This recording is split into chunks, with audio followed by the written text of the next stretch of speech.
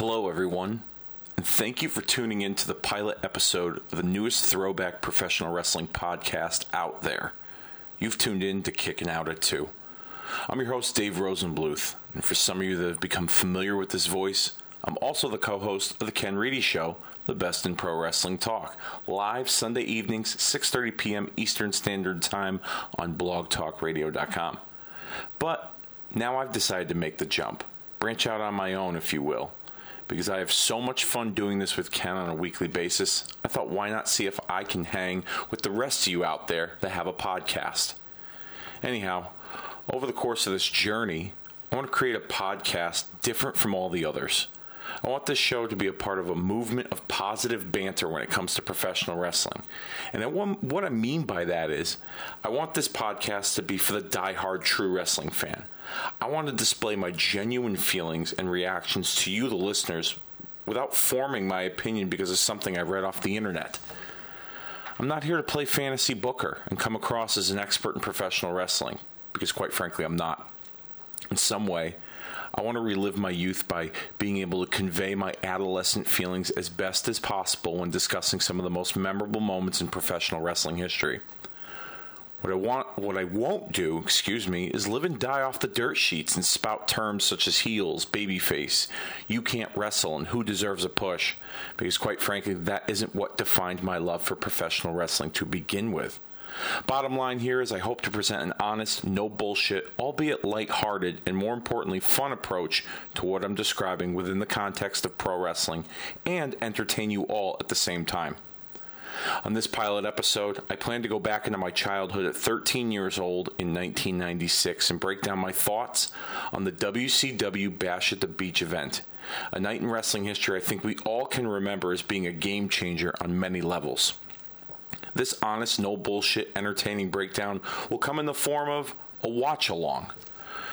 Now, if you're not sure what a watch-along is, allow me to explain. You see, I'll pick a show on WWE Network, and as I'm recording this podcast, I'll be calling all the action while you, the listener, will be tuning into my alternate commentary with the TV on mute. Because I'm sure I will sound much better than those bums calling the action on TV. Okay, not really, I won't, but nonetheless, the watch-along concept was inspired by Conrad Thompson of Something to Wrestle with Bruce Pritchard, WHW with Tony Schiavone, and 83 Weeks with Eric Bischoff. His take on the industry fascinates me, and his watch-along concept has made for a new and entertaining way to podcast. So I'd like to add another dimension or layer, if you will, to that concept moving forward.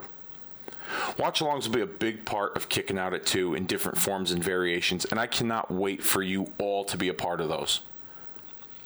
But this show is going to be a variety show as well.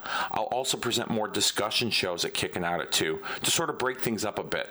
You'll see some countdown shows, maybe some lists, best of shows, and the debut of what I like to call the My Favorite series. I'll sit down and interview some local independent wrestlers here in the Connecticut tri-state area and discuss their favorite wrestler, match, or storyline in long form. Kicking Out at 2 will feature a roundtable of rotating co-hosts from some of those local independent professional wrestlers to some of my family members, close friends, and just about anyone that will chop it up with me and talk the history of pro wrestling. So that's just a little sneak peek into what's in store here at Kicking Out at 2. So without further ado, let's get into this watch-along of WCW Bash at the Beach 1996. Fire up your WWE Network right now. Search in the pay-per-view section and click on WCW and find the year 1996 and the Bash at the Beach event. And while I give some of you time to find everything and get set up, I got a few people I would like to thank. First and foremost, my beautiful wife, Nicole. I love you very much, and I thank you for your love and support and my passion for talking pro wrestling, for helping me set this podcast up by buying me the headphones, the microphone, the audio box, and really pushing me hard to do this. I'd also like to thank another person who pushed me real hard, is Dean Ulanis, my oldest friend ever since I was 7 years old. My first friend that ever watched wrestling with me. We had a long heart-to-heart a few months ago, and Dean really put things into perspective for me and really gave me the confidence, along with my wife, to help me get my ass in gear and really make a go of this. I'd like to thank Conrad Thompson. a inspiration of mine. Like I said, your watch-alongs that you bring to WHW with Tony Schiavone, your take on the business, what you do on the Bruce Pritchard podcast and Eric Bischoff's 83 Weeks. I'm a fan. I'm hooked. And I hope to be able to display half the talent that you have in when it comes to podcasting and professional wrestling. And if I can at least be half the talented person you are, I think I'll be able to accomplish something. And finally, I'd like to thank Ken Reedy of The Ken Reedy Show for allowing me to have an opinion and forming my own thoughts on his forum every week in the Best in Pro Wrestling Talk. And I thank you very much for that. And hopefully you'll get to be a part of this too. We'll work some things out and get as time goes on with this podcast, we will eventually link up, and the roles will be reversed a little bit. I'll be in the driver's seat, and you'll be riding shotgun here and kicking out at 2. So with that being said, now that I've gotten all the thank yous out of the way, if you've fired up your WWE Network, like I said, Bash at the Beach, 1996, I'll give you a countdown. I clicked OK right now. Usually there's a commercial or an ad. Right now this is currently a tap-out ad. When you're watching this and listening to this program, who knows what kind of ad it'll be. Maybe it'll be a toilet paper ad. But here's the countdown for you for WCW Bash at the Beach in 3, 2, 1, play. And here we see the opening video highlighting the hostile takeover of WCW with Scott Hall surprising, shocking the world, leaving the WWF along with Kevin Nash. Both individuals represented the Razor Ramon and Diesel characters respectively. I remember at this time watching this pre-internet. Didn't know or was aware that the two of them were going to be making their rival into WCW. Didn't know they were leaving the WWF. I was really comfortable with seeing them a part of WWF programming. I really enjoyed the Diesel Shawn Michaels feud post WrestleMania 12 and was looking forward to seeing more of that. And of course, who doesn't like Razor Ramon? He's the bad guy, Chico. He's cool as hell. So, I mean, it was definitely a sight to see when they made their debuts a part of this this storyline. As we see a capacity crowd at the Ocean Center in Daytona Beach, Florida. Oh, look at that tank top. Must have got half off on that because it's halfway on him. And here we see Tony Schiavone, Dusty Rhodes, the American Dream, the late Dusty Rhodes, and the late Bobby the Brain Heenan calling all the action for WCW Bash at the Beach this evening. This shot here, and I'll discuss this as the podcast goes on as you're listening, but as they panned in, you saw Daytona Beach police officers on each side, on Bobby and Dusty's sides, respectively, and they were really playing up the importance of the danger element that the Outsiders brought to WCW, and especially the fact that in the opening video you saw Hall and Nash attack Eric Bischoff, who was an announcer at that time.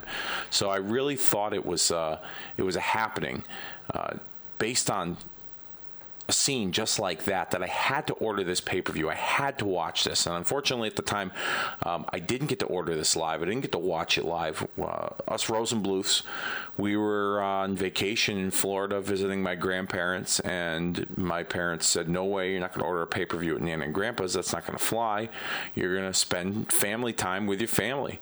You're not going to watch wrestling. And so I didn't get a chance to see this live. I eventually saw this show in 96 on VHS, ordered it from Blockbuster Video. For those of you out there that really want to date yourselves, Google Blockbuster Video and you'll know what I'm talking about.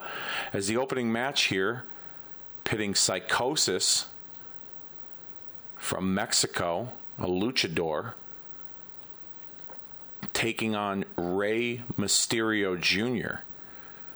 Here's another thing I wanted to mention as we see Psychosis making his way to the ring. the production quality for WCW at the time. Not just the graphics with the little shark that came by on the bottom of the screen, but the set design with the backdrop of the beach with the sand and the boardwalk and the cabanas and the surfboards and the lifeguard chair, the big beach balls and the palm trees. I thought that was so cool. I thought I was a part of something special watching that, and I would have loved to have been there live just to see it. I'm a big mark for the set designs. I know a lot of fans that go to WrestleMania every year.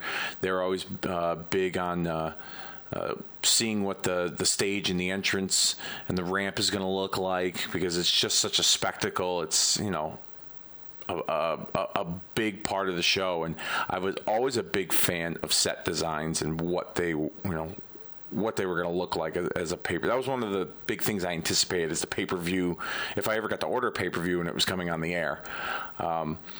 So here, this match for me, 1996, I was familiar with the high-flying wrestling because I'd watched early WCW stuff, and they had a light heavyweight division at that time. Brian Pillman, Jushin Thunder Liger, Brad Armstrong, Scotty Flamingo, who would be known as Raven, were big parts of that division at the time in 1991, 92 maybe, and they didn't really seem to go really far with that division, but I was familiar with high-flying wrestling. And I was a big Brian Pillman fan. I really enjoyed watching Flying Brian Pillman. He was probably the first high flyer, him and the Rockers, Shawn Michaels, Marty Jannetty, that I really dug, because I grew up on Hulk Hogan, and I grew up on the big lugs beating the crap out of each other, Hogan beating up the monsters and fighting off the big giants and the super heavyweights, and that was what I was conditioned to with wrestling for quite some time. So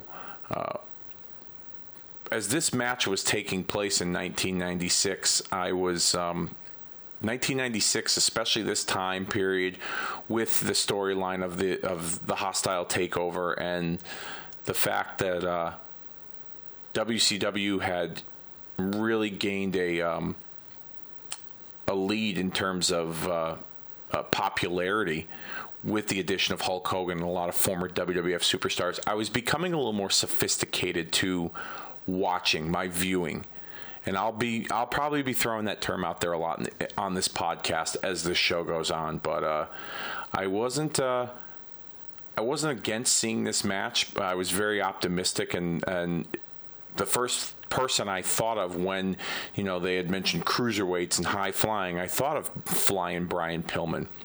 And so I was I remember in 96 watching this on VHS from the video store. I didn't think that this was going to be a bad match because I just thought of Brian Pillman, and I thought, you know, these guys look like that they can go out there and fly and really wow the crowd as a kid at 13 years old. And so I didn't have any bad thoughts going into this match, especially it being somewhat new to me at the time. Like I said, sophisticated in my viewing. This was definitely one of the reasons why I watched WCW more, because the matches were so exciting and you saw a lot of different things from the guys in the ring, like you see here as Mysterio and Psychosis flip-flop and fly around for a little bit. Moonsault by Mysterio. Psychosis ducks, now spinning heel kick to Mysterio out to the floor as Mysterio sets up to, suicide plancha over the top rope by Psychosis. As I was saying, these guys were exciting the crowd and were a big reason why I continued to watch WCW, despite the fact I was a big Hulk Hogan fan, and I really kind of stuck to my guns and, you know, watched the 300-pound lugs beat the holy tar out of each other as Psychosis sends Mysterio back into the ring after that devastating plancha. See there, that suicide plancha, that was something special in 1996. I remember being like, oh, wow, that's crazy. I never saw anything like that before. And nowadays, if you watch Monday Night Raw every week, you'll probably see that suicide plancha in about 3 or 4 matches. Everyone does the plancha now, which kind of loses its luster and special feeling, so to speak, as we see Psychosis went from a rear naked chin lock to a modified Cobra clutch on Mysterio. Who would have thought 1996, Rey Mysterio, cruiserweight wrestler, just making his debut in WCW, made a little splash in North America. Before this in ECW, something I wasn't aware of at the time. I'll be perfectly honest with you. Did not get ECW, did not know what ECW was in 1996. But who would have thought that Mysterio, who was basically for a long time pigeonholed as a cruiserweight wrestler, would end up becoming a bigger star than he is. I mean, WCW, he was the king of the cruiserweights for such a long time. And when WCW folded and was bought out by the WWE, Rey Mysterio, about a year after that, really made a big splash and had a more successful run in WWE, obviously, than he did in WCW, but still going at it today. Rumored to be signing with WWE shortly. He's advertised for that Cody Rhodes All-In show. He's on a video game now for WWE 2K19. He was in the Royal Rumble in January. He was in the Saudi Arabian Royal Rumble earlier this year as well. So, I mean, looking good for his age. Still can do just about all the stuff that he did in 1996 when I first watched him in that ring. So it's amazing the amount of ability, high-flying ability he still has at his age and what he can do in the ring. It's unbelievable. His Psychosis with some sort of rear headlock of some kind with his legs, though, like a scissor lock of some sort, a modified. I'm not really sure what that is. Some of you wrestling purists out there can correct me, if you will. And by the way, if you do ever want to contact me, I'll be setting up social media very soon on Facebook, Twitter, and Instagram, Kicking Out at 2. If you have any questions, if there's any topics you want me to discuss, if there's any shows you want me to do a watch along on, if you just want to give me some constructive criticism about my podcasting, I can take the heat. I certainly will not get out of the kitchen, but I can take the heat. So by all means, have at it. And stay tuned for more information on where you can find Kicking Out at 2 on social media, as the action is now picking up with Mysterio slingshotting Psychosis into that pole that is attached to the ring post, which will be used in the match following this. I'll get into that a little later. Wow, Rey Mysterio right here. Hurricane Rana off the apron to Psychosis on the floor. At that time, yes, another move that was not seen or done before in that variation. I remember seeing Scott Steiner do the Frankensteiner years prior, and it was impressive to see him do something like that. I thought that was one of the coolest things I ever saw. In fact, I think that's probably the reason why I was a Steiner Brothers fan, because of that move, because it was just so awesome to see him perform that. But Mysterio, another Hurricane Rana into a pinning combination as Psychosis kicks out at 2. There you go, Kicking Out at 2. What do you know? Mysterio still working on Psychosis, trying to wear him down. Drop kick to the left knee as he's now going to work on the knee. Great storytelling here by both individuals. Psychosis had worked on the head and neck area of Mysterio. Now Mysterio working on the leg of Psychosis. Unfortunately, as great and as talented as the athletes are today that perform in WWE's cruiserweight division, they don't tell stories like these guys did back in 1996, like the Luchadors did and a lot of the high flyers did during the cruiserweight era in WCW. You see a lot of flip-flop and fly nowadays, and without any rhyme or reason. And I'm not saying I'm an expert, but by any stretch of the imagination, I'm certainly not. However, I'll watch some of these cruiserweight matches and I'll see a guy do a 450 corkscrew off the top rope onto a guy. The guy will kick out, and then the guy will get up like nothing happened after he just took that move. And there's no believability in some of that stuff. And when you keep doing the same thing over and over again, the guy keeps kicking out, it's like, why am I supposed to believe that move is supposed to end the match, or it's supposed to put the guy down if you can't beat that person with the move?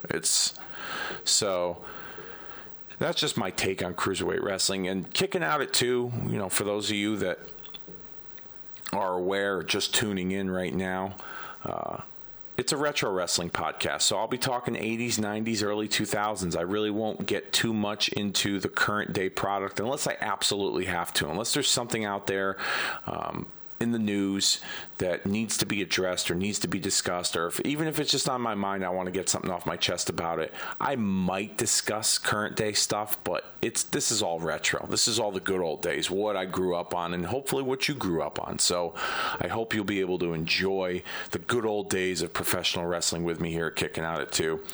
And Psychosis delivers a reverse DDT to Mysterio. Mysterio, aware of his ring presence, rolls out to the floor to avoid getting pinned.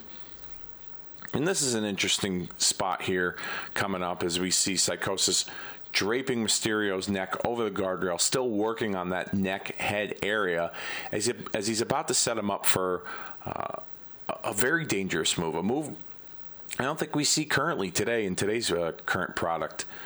As he's climbing up to the top rope, it looked like right here he's going to deliver some kind of senton splash, maybe even a leg drop. I don't know if he overshot it, but definitely very dangerous and something that the guys on WWE, you won't see them perform that today, that's for sure.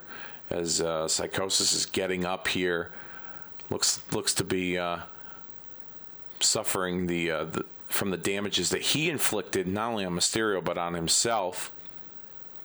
I remember as a kid watching this match on VHS later on and being really enthralled and entertained and wowed by their athleticism and the high flying. And like I said, when they labeled them as cruiserweights, my first immediate thought was Brian Pillman, and I was like, if they can fly like Brian Pillman, then this will be a good match. And they actually, in some ways, have done better than Brian Pillman in this match.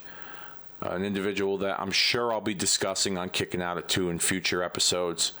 Not sure how, but Brian Pillman will definitely be discussed on this show. Here we have Psychosis delivering a camel clutch with his fingers in Rey Mysterio's mouth, which, all right, as a kid, I never understood that. Why would you put your fingers in a guy's mouth? Yes, it can be quite annoying and disturbing to have someone's fingers in your mouth and being forced to taste their fingers, but why wouldn't you try to bite his fingers? Why wouldn't Rey try to bite Psychosis' fingers in hopes that he'll never do that again? Never really understood that. There's a lot of things I never really understood as a kid that I'm sure that I'll be discussing here on Kicking Out at 2 and possibly on, the rest of this show here at Bash at the Beach, as the action really picking up between both Mysterio and Psychosis. Spinning Hurricane Rana by Mysterio to Psychosis, sending him out to the floor. Psychosis looking to catch his bearings as he makes his way up to the apron with Mysterio here. Springboard dropkick off the second rope to Psychosis, down on the apron. The aerial assault has continued by the master of the 619. Once again, up top, Hurricane Rana to Psychosis off the apron onto the floor. Very dangerous move. Crowd seems to be into it here at Bash at the Beach 1996. Both guys really pulling out all the stops. And this is what I love talking about when it comes to, the yesteryear of professional wrestling and comparing things from yesteryear to today. That's another move that it will probably get done. You would probably see something like that in today's product, but not as often as you did back in 96 because of the danger element. Certain guys may be able to perform that, but not everybody can do that move, despite what a lot of guys would tell you. Mysterio going for Mysterio going for the pinning combination, only getting two as Psychosis sends him into the rope. Drop kick by Mysterio to the chest of Psychosis. Mysterio now looking to continue the aerial assault. Springboard drop kick to the back of the neck, sending Psychosis out to the arena floor. This match has been all aerial, which has been highly entertaining as he goes for a corkscrew acai moonsault onto Psychosis right here on the floor. These guys are tearing it up, killing each other out there. Holy cow, man. That's just, wow. Unbelievable. And you know something? Some of this stuff Mysterio has done in this match, I would imagine he probably would perform half of these moves.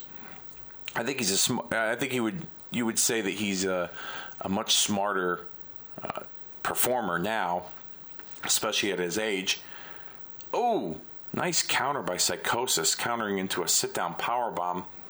Going for the cover, 2, and a kick-out shoulder up by Mysterio. Unbelievable. Great match to open up WCW Bash at the Beach. Don't have enough good things to say about it. With Psychosis here. Oh, driving Mysterio's midsection into the top turnbuckle. And this is the point in the match here where I think we're towards the end. This is the finish here as Psychosis looks to be setting Ray up for some sort of like second rope razor's edge. Here we go, and Mysterio countering into a Hurricane Rana for the cover. 1, 2, 3. Your winner, as the crowd is on their feet in this opening match, Rey Mysterio Jr. That was a pretty hot open for WCW Bash at the Beach 1996. Definitely a smart move from a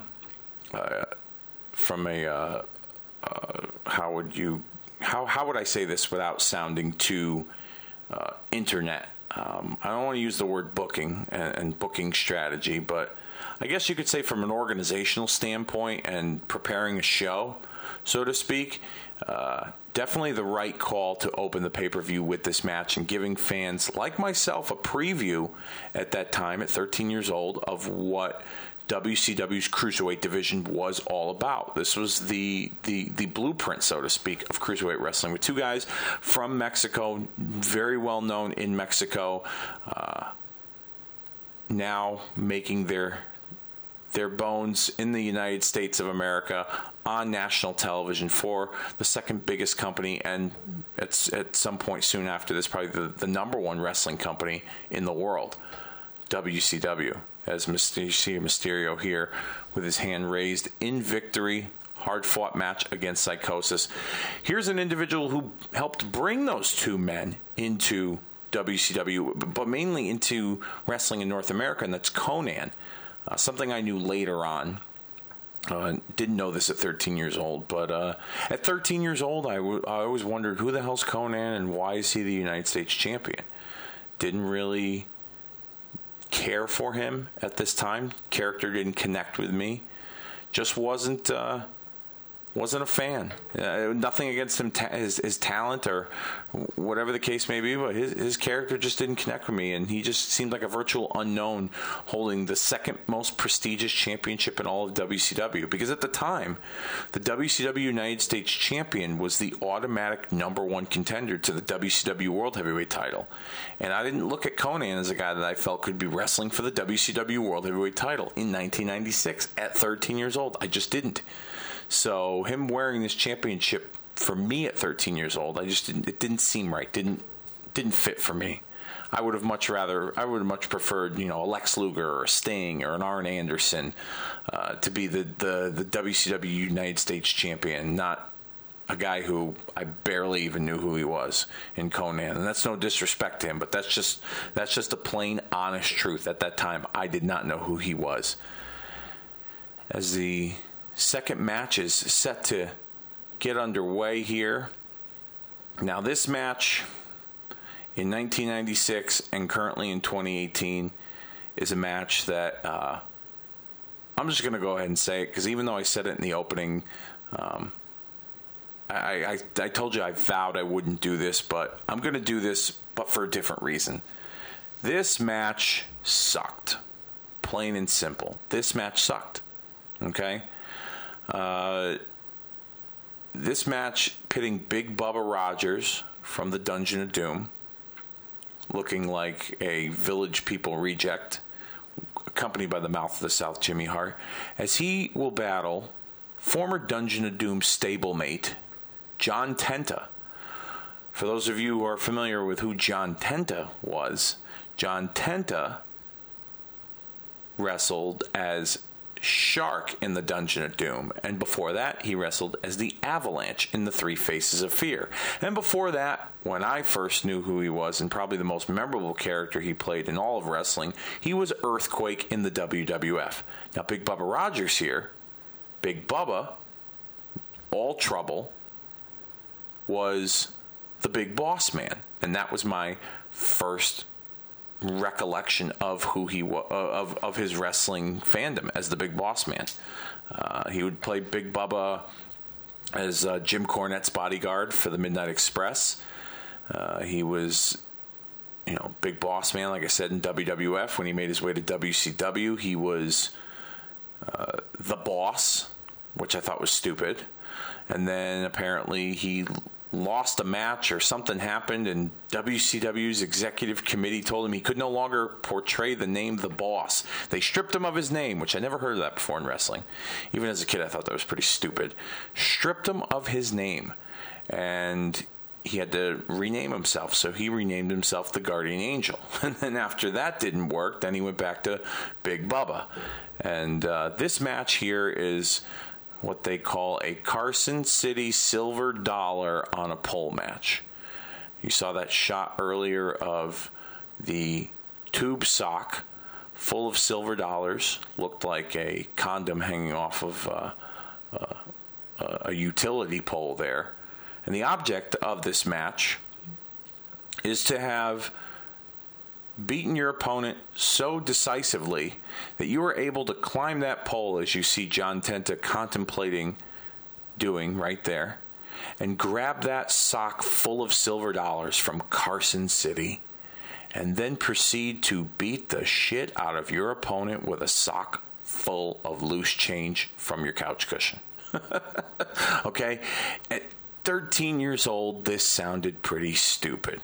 And in 2018, at 35 years old, this still sounds pretty stupid, I must say, as you see Tenta and Bubba going at it.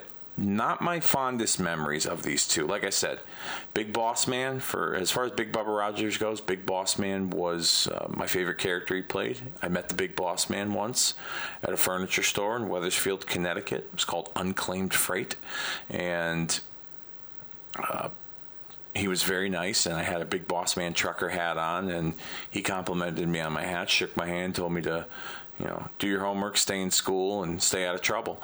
And that was probably, one of my most fondest memories of meeting a professional wrestler. And then there's John Tenta, who portrayed the Earthquake character. And in the World Wrestling Federation at the time, Earthquake scared me as a young boy.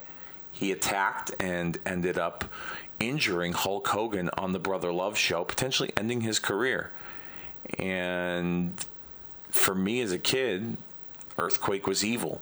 He was scary, and he was evil. And he doesn't look very scary or evil in this, especially with that half a haircut, which I didn't really get or understand. I don't know what he was trying to do, prove a point. I don't know who came up with that idea. Well, we're going to shave half your head, and you're going to come out with the other half on. And we're going to see how well that does.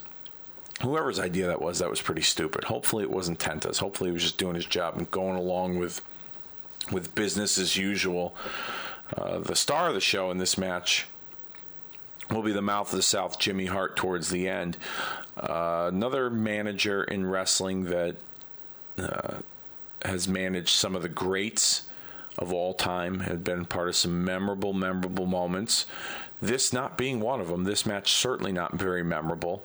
Unfortunately, covering it here on Kicking Out at 2, it might be memorable for all the wrong reasons. As we see Tenta trying to adjust the straps there in hopes that he can lower the pole so he can climb his big fat ass up the pole and get those Carson City silver dollars. Now, I don't want to speak ill of the dead, and if anyone was offended by that, I apologize. Unfortunately, both of these men no longer with us. Big Bubba, Big Boss Man, recently went to the WWE Hall of Fame a couple of years ago. John Tenta not in there. Some could argue he had a Hall of Fame career. His role as the Shark, and in this character here, I don't think qualifies as Hall of Fame, but he was a great performer, definitely moved around very well for the big guys, and made an impact in the short period of time he was in the business. As Big Bubba choking the life out of Tenta, and now coming back into the ring, choking him with his belt that was around his waist. As he pulls out a roll of medical tape, not sure what he's planning to do here, pulling Tenta over to the middle rope. Oh, okay. Something else that I'm going to question that might sound very silly and stupid, but hopefully some of you can have an answer for me. If not, oh well. But he just tied John Tenta to the rope with the medical tape. Now, that's all fine and dandy, okay? However, John Tenta has a free arm. So why is he not, until this point right now, why wasn't he trying to get himself out in those 15 seconds? Did he not realize that his hand was free? As we saw Big Bubba laying into Tenta with that belt buckle, still tied to the rope with that medical tape. And for being a big guy and as massive as John Tenta was at that time, I'm surprised they didn't portray his sheer strength and size and he just ripped the tape off the rope, because I'm sure he was a big guy like him. He was capable of doing that. With Big Bubba here choking the life out of him with that belt, still working on that belt, or still working him with the belt, I should say, excuse me. And like I said, folks, this is a pilot episode. I may be a little rough around the edges. This is my first time going solo here, okay? I've been a co-host and a co-pilot on a Ken Reedy show for 6 years now, so I do apologize if I may stumble over my words at times. Maybe I'll repeat a few things, but by all means, like I said, constructive criticism is welcome. That certainly isn't. That low blow by John Tenta right there to the breadbasket of Big Bubba Rogers as he uses the scissors to free himself with the medical, from the medical tape tied to the second rope. Oh, smart idea. See, he must have heard me earlier. Cut that rope so he can lower the pole, and therefore he'd be able to climb up that pole, but that climb wouldn't be as high because the pole would be lower. As Bubba now headbutting Tenta, getting the best of the big man before he could finish his plan of trying to make an easier climb up that pole for those Carson City silver dollars stuffed in a tube sock. Ooh, interesting. Spine buster by Big Bubba to John Tenta, as we see Bubba signaling for Jimmy Hart to climb up the pole. And like I said earlier, this is the star of the show's right here. As Jimmy Hart, he didn't spare any expense when it came to allowing himself to be humiliated in professional wrestling. He did a great job playing a little weasel. And this moment right here, not even in the match, he's doing all the work climbing up the pole, not realizing that Tenta now slamming Big Bubba as he goes for the sock with all the silver dollars in it. Sliding down the pole, soaking in the adulation from the audience, not realizing that as he turns around, he's going to be giving these Carson City silver dollars to the wrong guy right there. John Tenta pushing Jimmy Hart off the pole, boom! Across the jaw to Big Bubba Rogers. This is probably the only time during the match that the audience cheered and even got up off their feet for the finish, as John Tenta has won the Carson City silver dollar on a pole match. As I say that, it just sounds so silly and stupid. What is your favorite Carson City silver dollar on a pole match? Slide it into my DMs in any one of the Kicking Out at 2 social media platforms, either Facebook, Twitter, or Instagram, when I do eventually set those up, which should be fairly soon. And you tell me what your favorite Carson City silver dollar on a pole match is. I'd love to hear it. As the crowd on their feet, with Bubba here coming to, as we go to the replay, Here you see Jimmy pulling the sock down, and oops, wrong guy. Tenta knocking Jimmy over, hanging off that pole, and then swinging for the fences, and boom, home run city by John Tenta to the jaw of Big Bubba Rogers. Crowd on their feet in the replay there as he goes for the cover. 1, 2, 3, and as they would say, that is all she wrote for Big Bubba Rogers.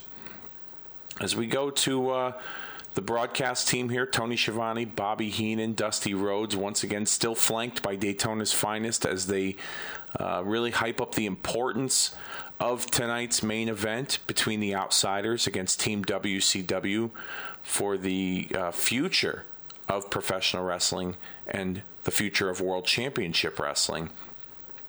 I will say I did really enjoy these three as a team. I don't think they get enough love from a commentating standpoint. People always talk about Jim Ross and Jerry Lawler, Gorilla Monsoon and Bobby the Brain Heenan, Vince McMahon, Jesse Ventura, Joey Styles, Lance Russell, you name it. But I feel like Schiavone is very underrated. And, Bobby's Bobby. He's the greatest of all time, in my opinion. Greatest commentator, greatest manager. And Dusty's Dusty. You can't beat Dusty on the stick. And these three together, I felt like they brought it all together. A collaborative effort in helping present a great program, especially for me as a kid. As we see Team WCW here being interviewed by Mean Gene Okerlund. And there's a point I want to bring up here in this portion of the podcast as we're watching Randy Savage, Sting, and Lex Luger discuss their thoughts on the main event as they face the Outsiders and that mystery third guy. If you go back and you remember at the time, Lex Luger had an affiliation with these two men off and on, and Luger's allegiance was always in question with especially Randy Savage, but even at times Sting would give Luger the benefit of the doubt and want to know where his head was at, but Savage always questioned Luger's allegiance. And I was very surprised as a kid that Luger was the third guy on this team. And I want you guys to hold on to that thought for a minute, okay? Hold on to that, and I'll bring it up again later in the main event as we see all three men decked out in Sting's war paint, the signature colorful face paint from Surfer Sting, along with Randy Macho Man Savage and Lex Luger. I thought this was a pretty cool look and an idea to kind of symbolize the unity that WCW had, that these three guys were going to war against two invading outsiders like Kevin Nash and Scott Hall. Another thing I was also surprised at that these were the three that were chosen. Not saying that these three weren't good enough in the storyline to represent WCW, but there were also some other big names in WCW that were synonymous with WCW, like Ric Flair and like Arn Anderson and even Hulk Hogan. And we'll get into that later, of course, Hogan's involvement in this match and, the aftermath of that. But I thought this was really cool here. All three guys decked out in the paint with the Howard Cosell of professional wrestling, Mean Gene Okerlund, interviewing them, asking all the tough questions. Nobody beats Gene Okerlund when it comes to being a backstage interviewer. In my opinion, he really brought some legitimacy and credibility to the product. And here we see the taped fist Lord of the Ring match. Or is it the Lord of the Ring taped fist match? Maybe they just couldn't make up their mind, so they figure, fuck it, we'll just do both. With Diamond Dallas Page making his way to the ring, the 1996 Battle Bowl winner.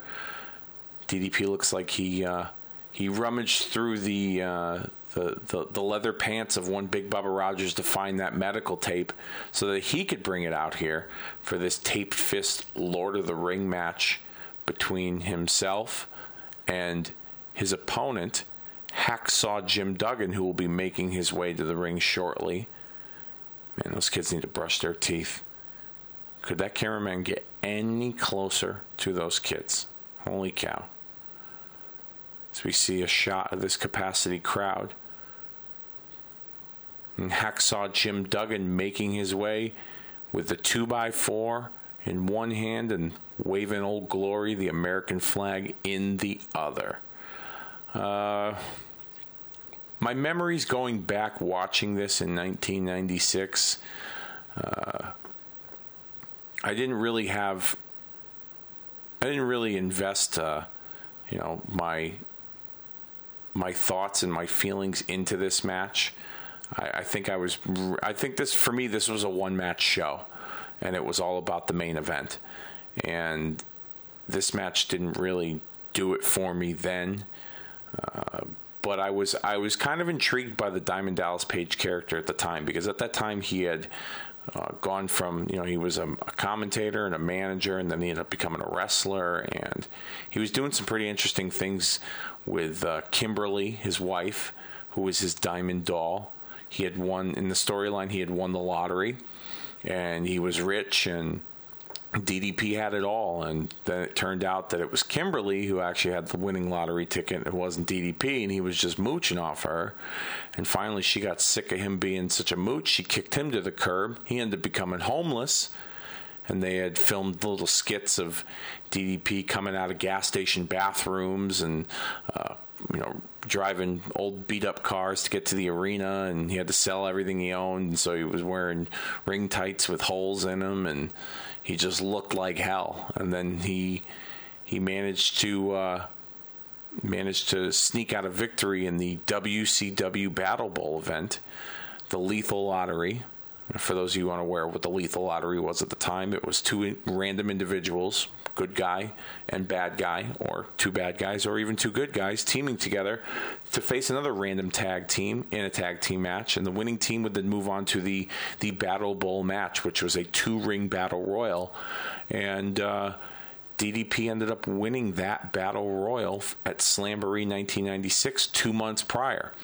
And of course, if you win the Battle Bowl and you get the ring, then all of a sudden your financial status goes up. So DDP went from the penthouse to the outhouse and then back to the penthouse within the span of months on WCW television. So that was I thought that was an interesting plot twist in the character build for Diamond Dallas Page. As you see, he is now cutting the wrist tape off of Hacksaw Jim Duggan. Must have snagged those scissors from John Tenta before this match took place. Excuse me. As here's something that's very illogical. Why would you cut the wrist tape off of a guy that you're wrestling in a taped fist match? I just don't get it. As Duggan now taking advantage of Diamond Dallas Page with the untaped fists and really laying it into DDP, bouncing in between the second and top rope with that second right hand, and now a third right hand, and Page eventually hanging, and now off the steps onto the floor. Didn't really understand that. 13 years old, didn't understand it. Don't understand it now. But these last two matches have been sponsored by Johnson & Johnson's medical tape. When you need it, just ask Bubba for it. He's got it right in his back pocket. As Hacksaw Jim Duggan now putting the beating on Diamond Dallas Page, sending him into the guardrail. Duggan, for me as a kid, he was fun to watch. He was actually one of my grandfather's favorite wrestlers. My grandfather always said, "Who's the guy with the 2x4?" And he sticks his tongue out. He's a funny guy. I like him. And he was a big fan of Hacksaw Jim Duggan and the Bushwhackers, which I was a fan of neither of those. But Duggan was all right for me. I didn't really get too invested in Hacksaw Jim Duggan. I wouldn't have too many fond memories of Hacksaw Jim Duggan, but in later years, watching the WWE Network and some of the stuff that he did in Mid-South Wrestling, with Ted DiBiase, the Tuxedo, Coal Miners, Steel Cage, Loser Leaves Louisiana match from Mid-South Wrestling in the UWF. That was some really good stuff. You go there, you find it on the WWE Network. You can probably find it on there. They have just about everything. As Page here with the Fujiwara armbar combo. I feel like if Hacksaw Jim Duggan as a kid, if he came in and kind of had that a little bit more of a rugged, rough around the edges personality from his days in Mid-South, if I was aware of who he was then, I probably would have liked him more in WWF. But he was a good comedy character in the WWF, but it just didn't do it for me. It really didn't do it for me at the time. Here we see Page and Duggan sending each other into the corner. Page with the back elbow to Hacksaw Jim Duggan, going to the top rope here as Duggan countering, sending Page in his southern region, so to speak, crashing to the turnbuckle. And yeah, that's really all I got for this match. Honestly, I just didn't really understand it in 1996, and just not doing it for me right now. And you guys are probably wondering as you're listening to this and watching this, well, then why the hell are you covering this show? Well, like I said, this was a one-match show for me, but I thought maybe it'd be fun to go back and take a look at, some of the matches on this show that eventually led you to the main event, and some of the guys that were involved in these matches, and hopefully, some of my conversations about Diamond Dallas Page and Hacksaw Jim Duggan and some of these other guys have really brought some fond memories for some of you out there listening. So that's one of the main reasons why I chose this show, but obviously being the main event. And here we see DDP delivering an early variation of the Diamond Cutter for the victory in this taped fist Lord of the Ring match, or if you want to call it a Lord of the Ring taped fist match, I will not argue that here. Diamond Dallas Page, your winner. And Duggan got another roll of tape. Who threw him that tape out of nowhere? Was it the fan? Timekeeper? Ring announcer? Who knows? But boom! Another post-match knockout. This time from Hacksaw Jim Duggan to Diamond Dallas Page. All right. That wasn't too painful to watch, but certainly not the best outing from either one of these guys. As we continue here with WCW's Bash at the Beach, Nick Patrick here checking on the unconscious, unaware Diamond Dallas Page. Here we go for the replay. Diamond Cutter by DDP to Hacksaw Jim Duggan, sealing his fate and the victory, as DDP would continue this streak, his winning ways in 1996. For those of you that are big wrestling historians. And Speaking of winning ways, here's an individual who's had a very winning career. We all know him as the Big Show, but at one time he was the Giant.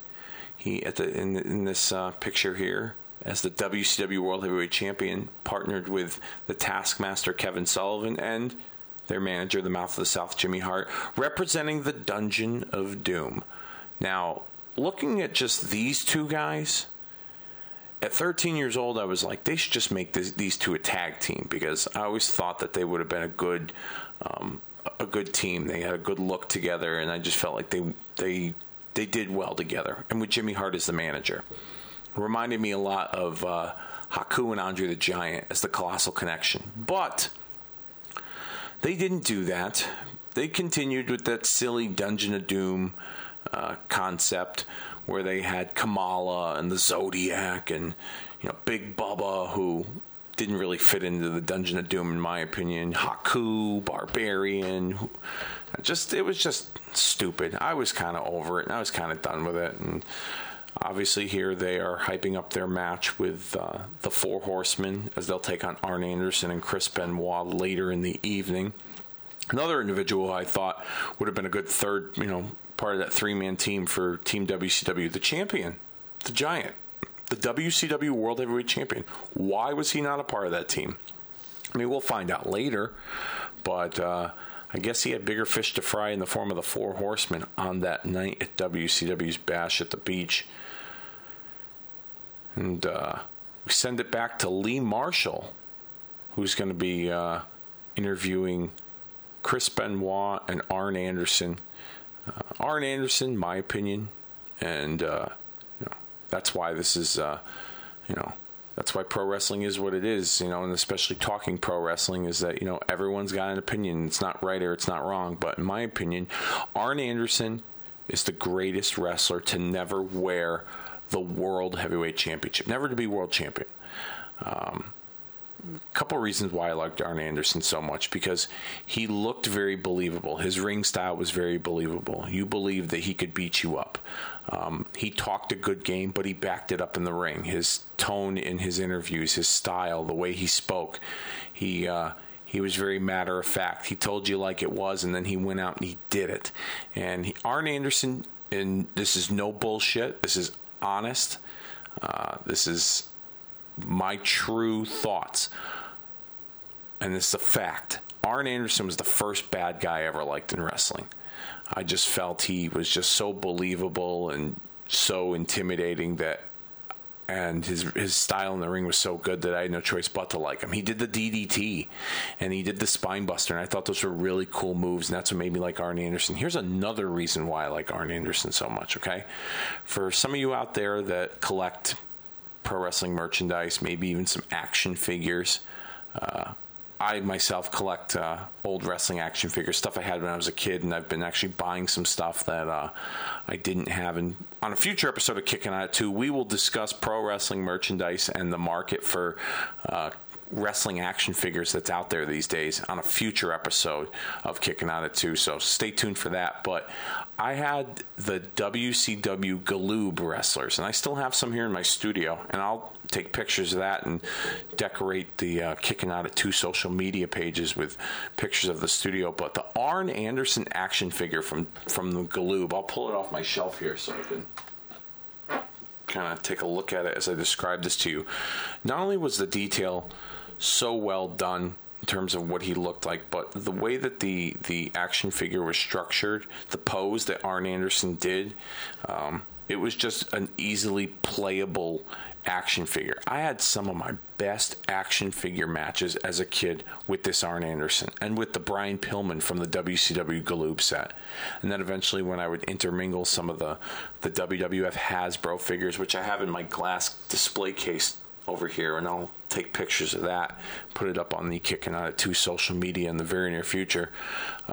This Arn Anderson action figure was one of my favorites. So as I was developing this podcast and getting things in order, my wife had helped me decorate the studio here, and I wanted to display the action figures, and I happened to go to my parents' house, and my mother had found an old box full of a few of them, and lo and behold, there was the Arn Anderson one. It's a little worn out and some paint wear on it, but it's still in some pretty decent shape, and definitely one of my favorite wrestling action figures to play with as a kid. Here we have the four-corner tag team dog collar match. As I go from one extreme to another, talking about wrestling action figures, and four guys who didn't really exemplify technical wrestling. The Public Enemy and the Nasty Boys in this Four Corners dog collar match. Remember watching this and being entertained and liking the brawl that these four put out in this match and the punishment they put on each other. Was not a big fan of either of these guys, these teams, although if I were to pick one team that had more memorable matches and moments in my wrestling fandom, it would probably be the Nasty Boys. They had a great match with the Steiner brothers at the 1990 Halloween Havoc. They had another great match at the 1991 SummerSlam pay-per-view against the Legion of Doom. Their WCW Spring Stampede match with Cactus Jack and Max Payne was sometimes it's disturbing to watch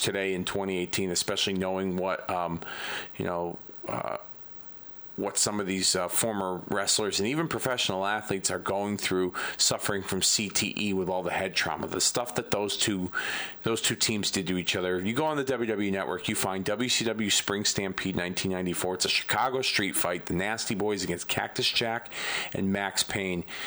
If you have an uneasy stomach, I would suggest you not eat before this match, because these four guys, they did some things to each other in 1994 that I didn't think was possible. But in 1996 here, against the Public Enemy, definitely a fun match. The concept, the dog collar match, a match that you don't see a whole lot of in wrestling history, as far as I know. The only dog collar matches I remember are probably the most famous one being Greg the Hammer Valentine and Roddy Piper from the inaugural Starrcade 1983. That was the match that Piper lost part of his hearing in one of his ears because of the punishment that he put himself through with that chain. Then there's this match, which is nothing compared to the Piper Valentine Starrcade Classic with the dog collar. And then I remember a chain match with I'm sorry, I'm losing my train of thought here. Triple H and Kane from Judgment Day 2001, which I thought was a really fun match, except they weren't tied around their neck. The chains were linked to each other's wrists, and I thought that was a pretty fun match. But not too many dog collar matches that I can remember within the history of professional wrestling. But chains have been used in wrestling before, but in different ways other than just the dog collar matches. We see the split screen action with both teams really putting a beat into each other, using all the plunder, baby, if you will. That's right, baby. He putting them on wobbly leg street with that shot to the head with the trash can lid by Johnny Grunge to Brian Knobbs, baby. That's right. That was my best American Dream Dusty Rhodes impression. And if you don't like my impressions, let me know on Kicking Out at Two's social media platforms. Coming soon, okay? Just let me know if you don't like them, and I'll stop doing them. But if I feel like one's really good, I might just keep going with it. As we see, Rocco Rock taking a seat on that guardrail, straddling it courtesy of Jerry Sags and his offensive display with that chain now, clotheslining him into the crowd. And here we see Knobbs and Johnny Grunge. They made their way to the beach. Life's a beach. And then you get hit in the head with a rubber shark. I said this earlier discussing my feelings on how this announced team with Shivani, Dusty, and Bobby Heenan was very underrated. I could just only imagine the commentary between these three currently right now, and the one-liners and the hilarity that is taking place between all three of them. Tony Schiavone's probably just laughing his ass off, hardly being able to call the match, while it's really Dusty and Bobby that are calling all the action with all their one-liners. And earlier I made mention of my liking of the production and the set that WCW put together here with the beach and the theme, and really enjoying it. And now they're just destroying it and making it look less appealing during this match. A whole lot of sand there at the beach, so to speak, as Brian Knobbs goes for a cover and a 2 count on top of the surfboard right in front of the boardwalk on the set. And onto your right, you see Johnny Grunge dragging Sags through the beach with a trash can lid to the head as he's set to climb it looks like he's going to climb the lifeguard chair and deliver some devastating offense with that chain in the lifeguard chair. As Sags pulls Rocco Rock down, somersault plancha to Sags from Rocco Rock into the sandcastle. I think that sandcastle's been knocked over. Oh, no, it's still there. And there you see Knobbs wailing away on Johnny Grunge. Fortunately, the Public Enemy no longer with us, both men passing away a number of years ago. Loyal ECW fans out there that are listening will probably crucify me for not recognizing Public Enemy's contributions to the business based on their time in ECW. I didn't watch a whole lot of ECW at that time when Public Enemy was there. This was my first exposure to them in WCW because I didn't get ECW, so didn't have it on my cable at the time. So I've heard and seen some stuff from them, and some of the stuff they've done is, I wouldn't say is Hall of Fame worthy, but it definitely made a mark in ECW on a regional level. But I'm probably going to get crucified and lynched for not giving these guys enough credit for what they contributed to the business, especially since they've passed. So for those of you out there that want to criticize me for not, showing more love to the Public Enemy, was a reason why I do this podcast, and it's not you. So fuck you, okay? In all seriousness, I'm sure that there'll be things I say on this program that will probably rub some people the wrong way, and you can take it or leave it.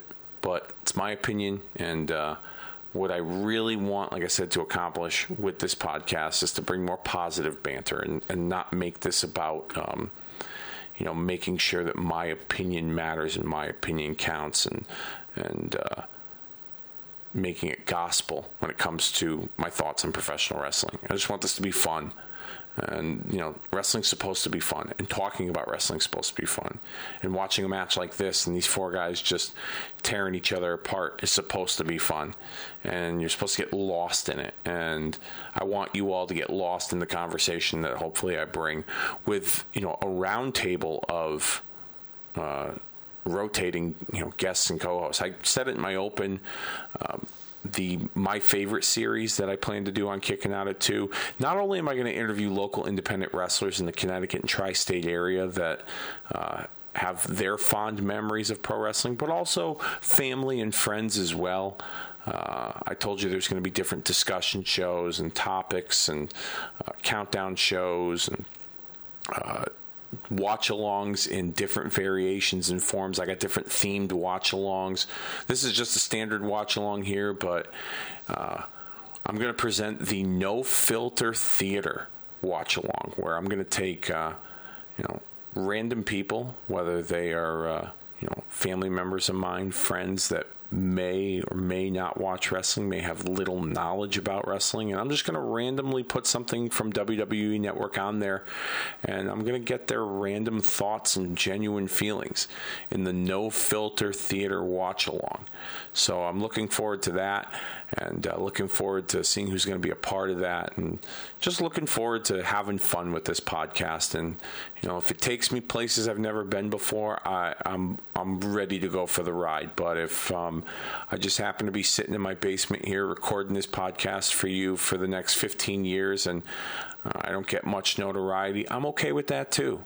But I'm shooting for the best and reaching for the stars, and if it doesn't get there, if I don't get there, if it doesn't happen, so be it. But I just want to have fun doing this, as I'm having fun right now watching the Public Enemy and the Nasty Boys really beat the shit out of each other and really make a mark on this show. We've seen a different variety of wrestling. The show opened with a cruiserweight match, which saw a different style, and then you saw two matches that just kind of really, I wouldn't say put me to sleep, but they certainly didn't grab my attention enough for me to want to talk about all the action during the match. And we had a Carson City Silver Dollar match. We had a Tape Fist Lord of the Ring match. We had a cruiserweight match. Now we have a Four Corners Dog Collar Tag Team match on the beach, as the Public Enemy wearing out the Nasty Boys with those chains, bringing a table into the ring, setting things up, setting the table for what's to come, hopefully in the future, of the Public Enemy and the Nasty Boys. As we see Sags laying across that table with Rocco Rock ready to go up top and deliver. Who knows what he's going to deliver? Well, he judging by his way of getting over the top rope and trying to climb up the top rope. Hopefully he could deliver something that's going to be meaningful and impactful, but it doesn't look to be the case as he bounces off that table, courtesy of a Jerry Sags Beal from the chain, the dog collar that is connected to one another in this match. Over in the corner there, you see Knobbs and Grunge laying into each other. Ooh, Knobbs laying in with the chain right to the back of the neck and the head of Johnny Grunge. Not wasting any amount of links on those chains as they punish each other. Sags rolling the chain on the other side in the back of your screen there. Set to, looks like he's going to deliver some kind of elbow drop off the top of the second rope. Is he going to make it up top? No, he's just going to stick to the second rope. And boom! To the chest. Table still didn't break. Nowadays, I don't know what's up with those tables in 1996, but nowadays, the tables now, and whether it's the tables that are under the ring or the announce tables, those tables get knocked over if somebody coughs too hard. They're so delicate and sensitive. Whereas this table here has suffered 2 300-pound plus men bouncing each other off of it, and it hasn't cracked or broken in half once, which says something about the strength of the table, but also what that table did to both individuals. And this definitely doesn't age well. Knobbs hanging Johnny Grunge over the top rope by that dog collar, and clotheslining literally with that chain Rocco Rock as Johnny Grunge out on the floor. Nasty Boys get the cover and the victory in this four-corner dog collar tag team match here at WCW Bash at the Beach. Very interesting and non-scientific wrestling match here as the action still continues. Ooh, low blow by Rocco Rock to Jerry Sags with the chain. Johnny Grunge making his way into the ring, looking to get a piece of Knobbs. Setting the table up again. Don't know what's really happening here other than the fact that these four guys still want a piece of each other. Ooh, a chain to the back of the head. Yeah, that's no fun. That's not a fun way to spend a Sunday night in Daytona Beach, that's for sure. So we see plunder everywhere, baby. Somebody just went through the table, broken the table right in half. There's Uncle Sags, baby. Jerry Sags went right through the table. Cody's uncle. For those of you unaware, Cody Rhodes, apparently, his uncle is Jerry Sags, who was laying in the middle of that table. Apparently, Sags married one of Dusty Rhodes' sisters, if I'm not mistaken. Could be wrong. I've heard that somewhere, but didn't care to do my research on that. So that's just something I've heard. Hopefully I can get somebody to confirm that. As we see the replay here with Knobbs and Sags hanging Grunge and then clotheslining Rocco Rock with the chain as Sags going for the victory, barely hooking the leg, and I think Rocco Rock's foot was under the rope, but the referee did not see that, which is baffling to me. But then again, this is WCW, so why should I be baffled by that? I mean, there's a reason why that company went out of business. There was a lot of mismanagement, disorganization. And here's another part of this show that I felt really enhanced the importance of the main event was the police officer standing in front of the locker room door of the Outsiders and Mean Gene Okerlund trying to get the scoop as to who the third man is and who that guy, whose voice is he hearing on the other side of that door that may be very familiar. This was something that when I watched this on VHS not long after it was released at the video store, I thought to myself, man, I wish I saw this when it was going on. Like this would have been so cool. And they really heightened the importance of the danger that these two men, these outsiders, were to the roster and to WCW as a whole. It was definitely a very nice visual and something that made the main event must-see and very happening. And Gene Okerlund being a part of this and, answering all the questions and asking all the questions and going back to, Tony Schiavone and talking to them and relaying what's going on. It had like a breaking news kind of, local news reporter kind of feel to it, which I, as a kid, I thought that was pretty cool. Here's something that's not cool. The Disco Inferno. Excuse me. The Disco Inferno coming down to the ring was 1996. I mentioned this earlier, sophisticated viewer I was becoming, but I didn't feel this was anything but sophisticated. As we see Disco entering the ring with the disco ball hanging over the ring as he's set to compete for the Cruiserweight Championship, which was another issue of mine. I always equated Cruiserweight wrestling as high-flying, risk-taking, and Disco did not exemplify or exude any of those attributes or qualities to be a Cruiserweight wrestler.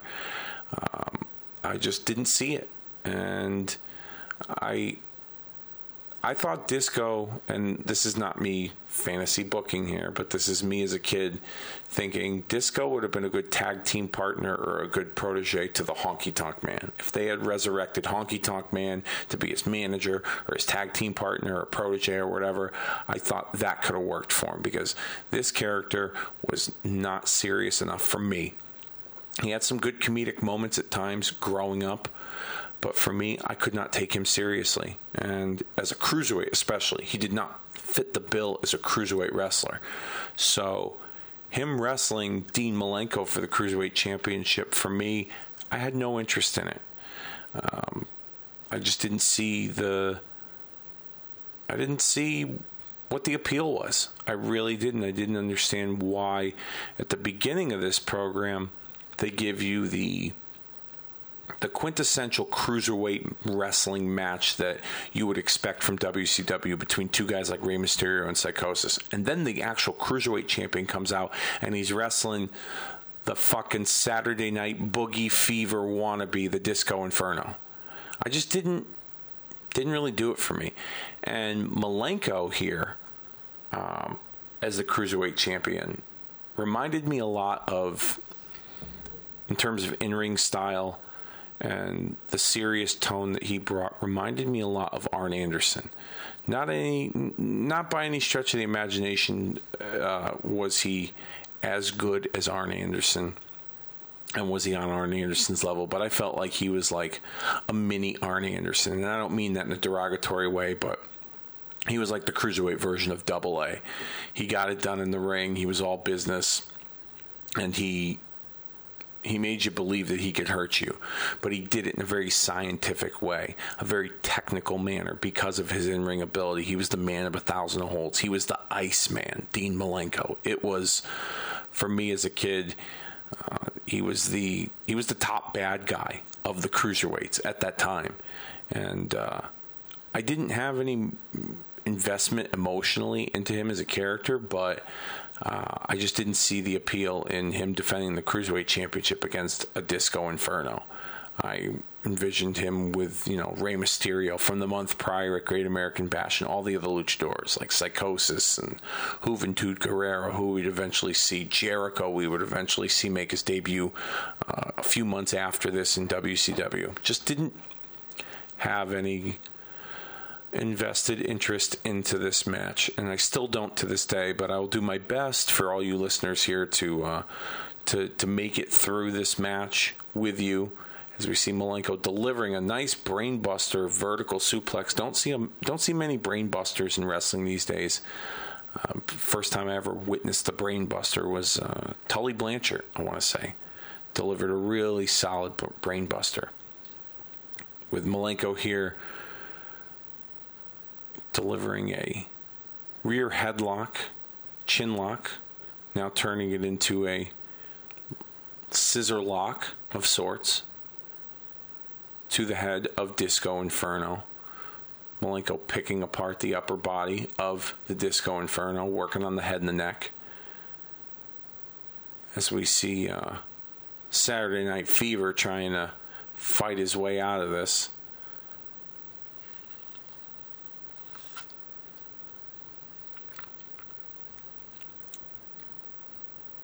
Yeah, just I will say though, Malenko, like I said, wasn't the biggest fan of him, but I respected what he was able to bring in the ring as a kid and enjoyed some of his stuff in later years when he wrestled Jericho about 2 years later for the Cruiserweight title. And Jericho was the bad guy and Malenko was the good guy. And it was a really good story of just Jericho humiliating Malenko and making fun of his family roots and where he came from, being a second-generation wrestler and always finding a loophole to get out of defending the Cruiserweight title and screwing him out of the championship. I thought that stuff was really good between the two of them and probably some of the best stuff Dean Malenko had done at that time.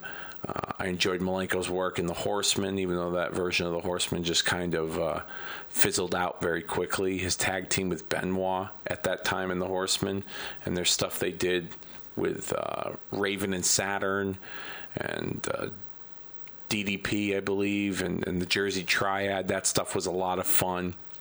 Kidman and Rey Mysterio, I think, at one point had a run against them for the tag team titles a couple years later. And then, of course, Malenko's run in the WWF, him being light heavyweight champion with his experience as the cruiserweight champion and kind of being the glue that helped keep the cruiserweight division together, it made sense for him to be the light heavyweight champion. But I really dug that whole Dean Malenko being the old perverted ladies man, where he was very affectionate towards Lita, and they had a little on-screen romance, or at least that's what Malenko thought at the time was an on-screen romance with Lita, as she seduced him to her hotel room only to find the Hardy Boys hiding and attacking Malenko.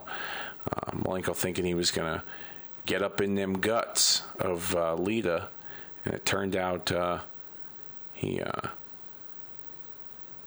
scored a big fat 0 that night. He did not round the bases with Lita. But that was some of those are just some of my memories of Dean Malenko and what he contributed to the business. Now he's a backstage agent for WWE, helping produce matches and segments, and I'm sure that he's a big part of the Cruiserweight division and the 205 Live show on the WWE network that you can find live every Tuesday night. I don't think they need me to promote it or shill it, but I'll do it anyways because it's the right thing to do. I'm sure he's a big part of that stuff.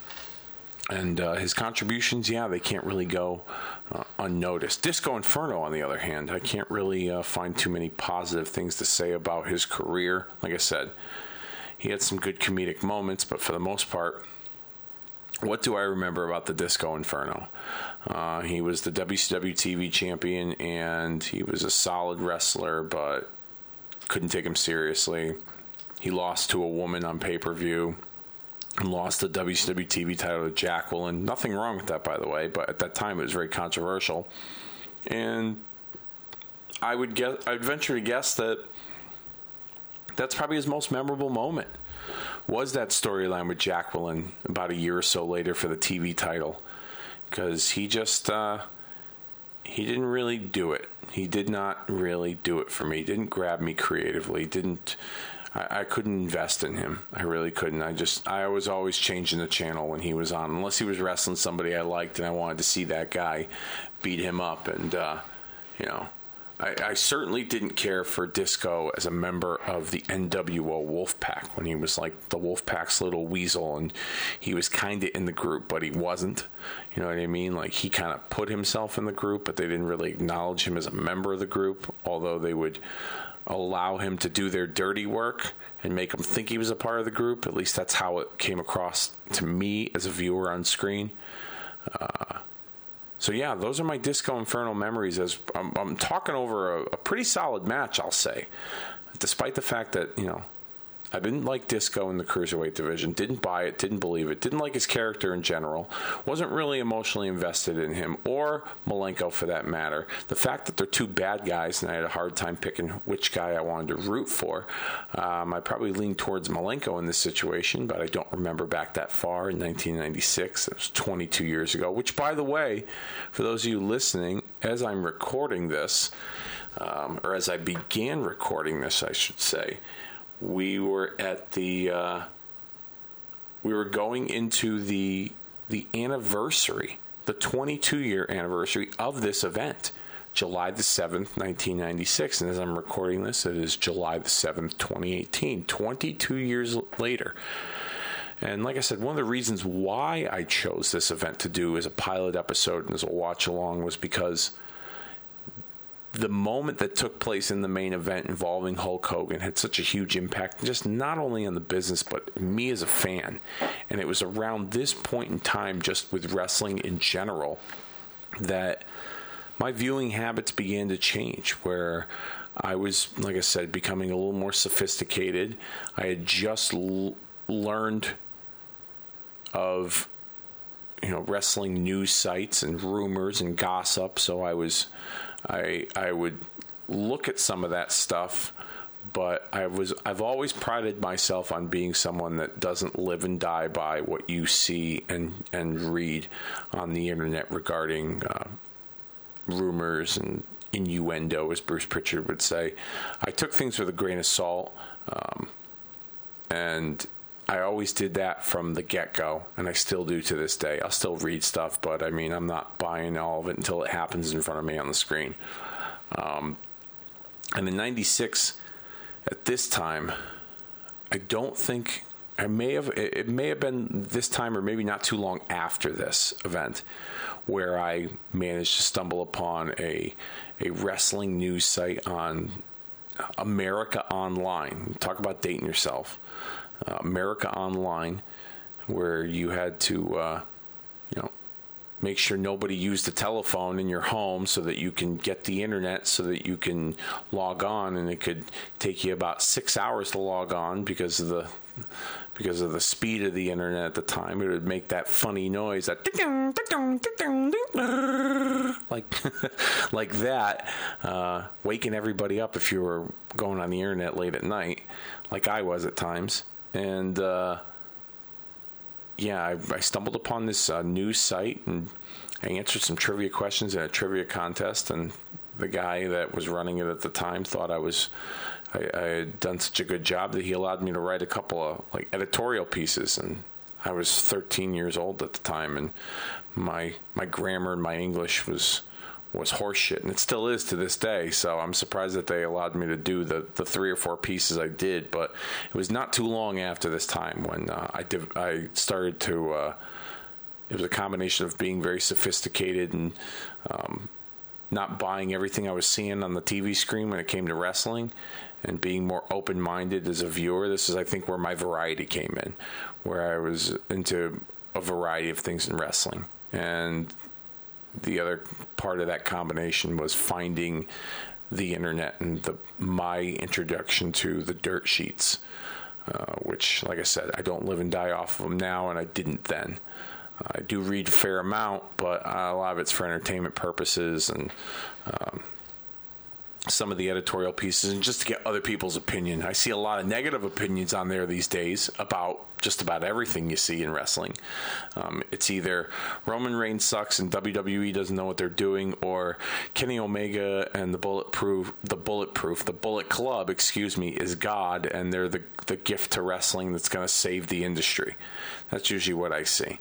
And then at the bottom of those headlines, it's opinions of guys that have no experience in wrestling, like myself. But I would like to think that my opinion is lighthearted, realistic, and non-confrontational when it comes to my viewing of professional wrestling.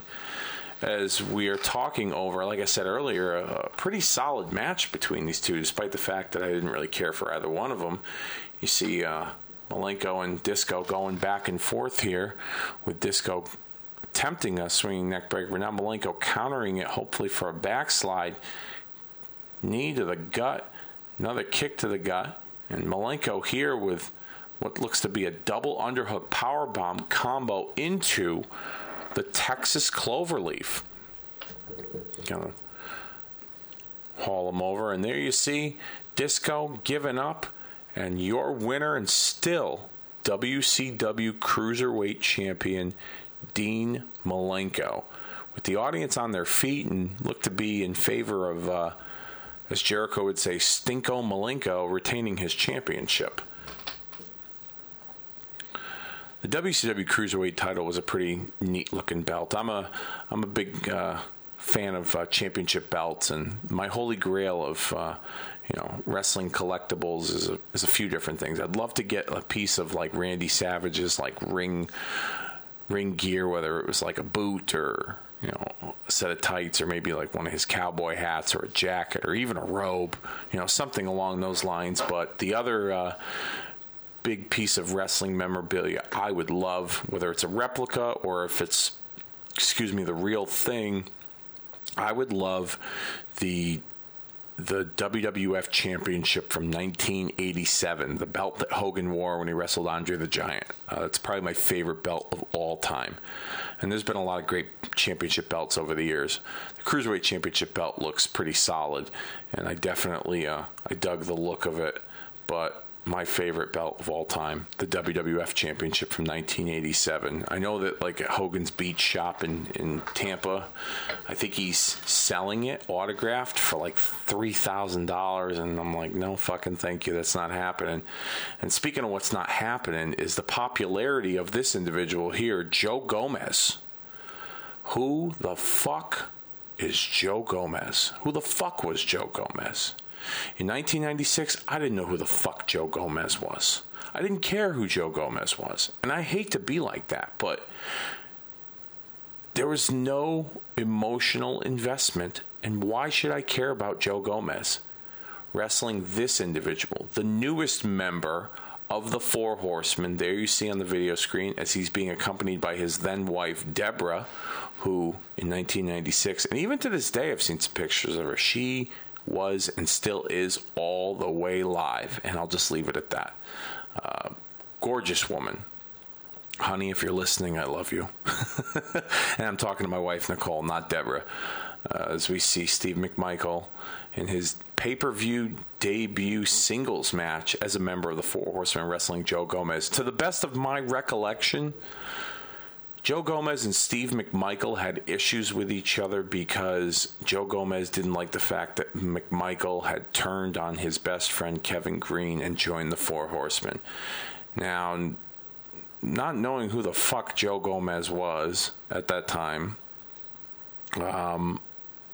I still didn't really care what his involvement was here, and I hate to bag on the guy whatsoever, but there was just nothing about this match that was appealing to me. Nothing. Absolutely nothing.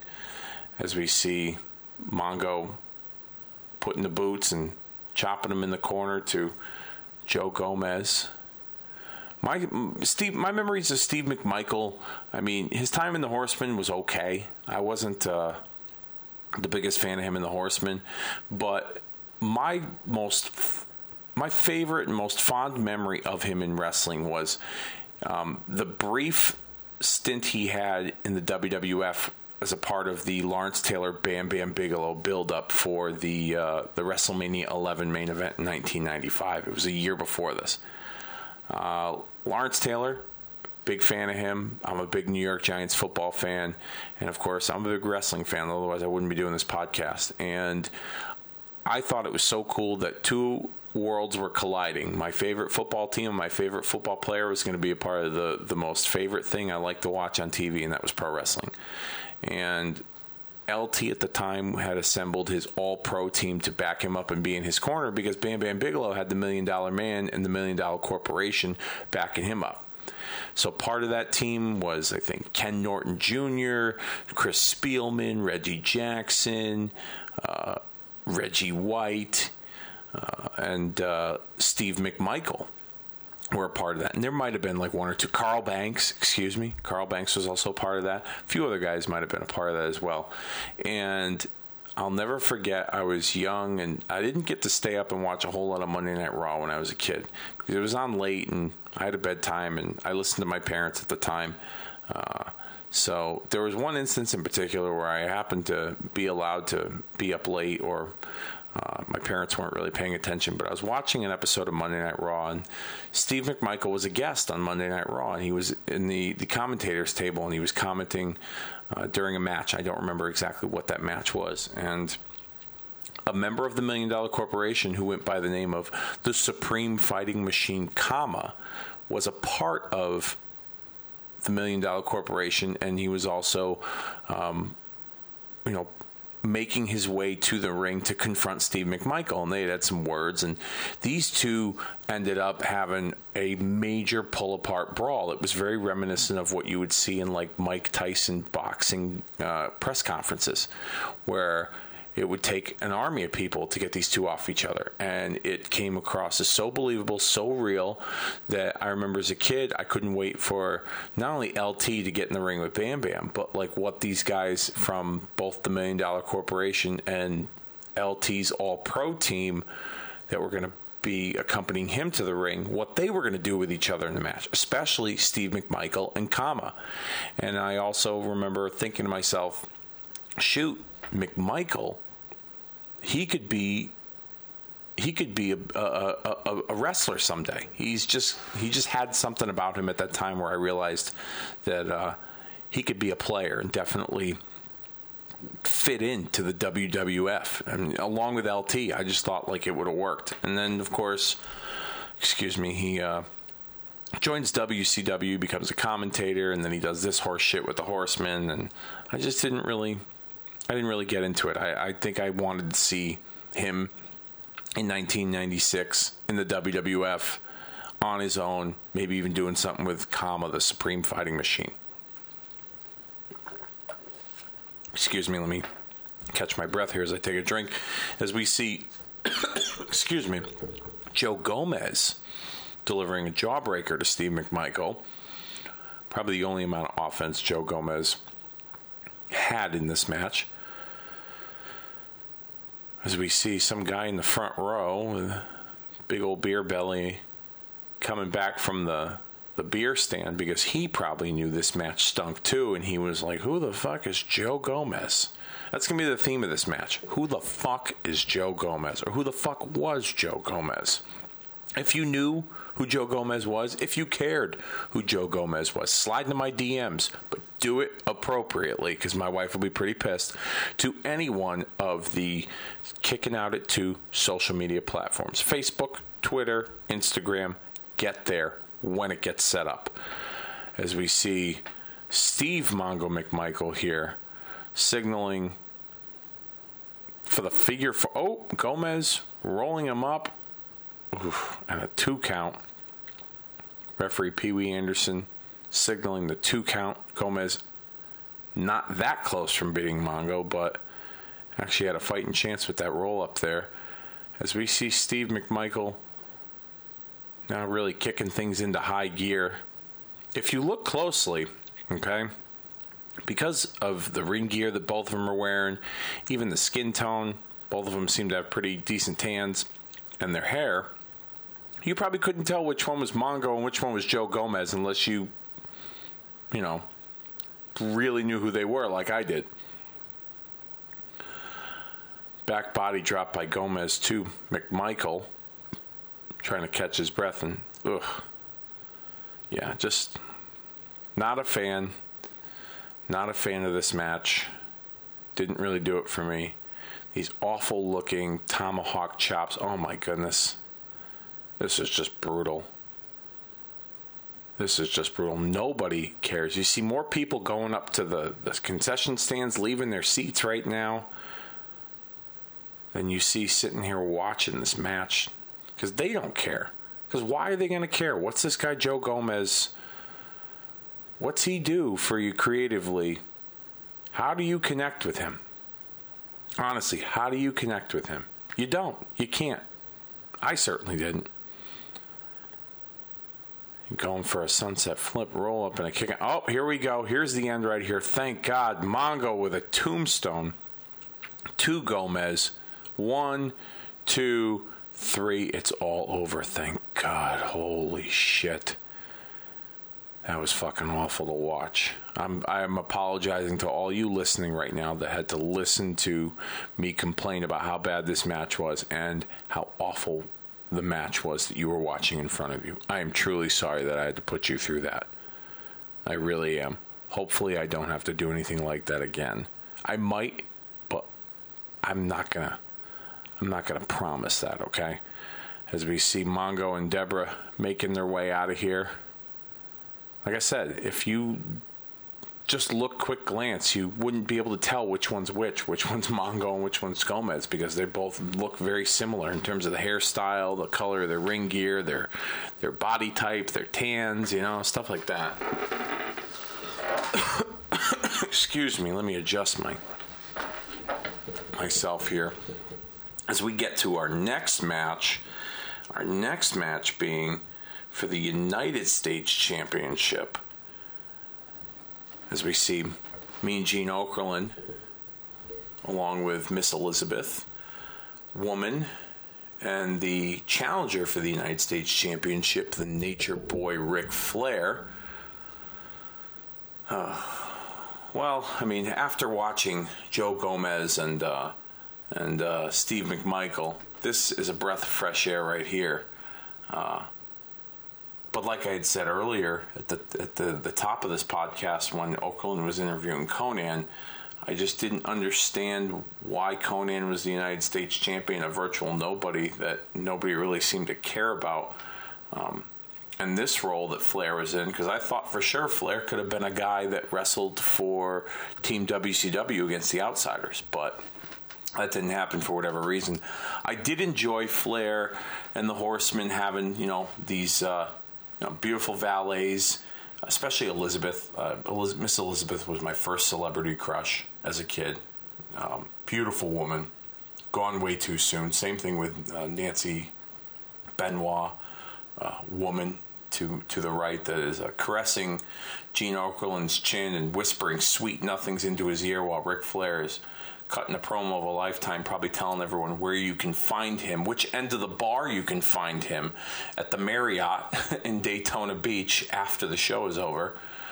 Definitely enjoyed the association of Flair with Elizabeth, especially going back to the interaction they had leading up to the WrestleMania 8 match with Ric Flair and Randy Savage, and the whole controversy of the doctored pictures from the WWF magazine showing Flair was with Liz before Macho Man. And I just remember as a kid getting that magazine and being outraged, and I couldn't wait for Randy Savage to rip Ric Flair's head off at WrestleMania and take the WWF title.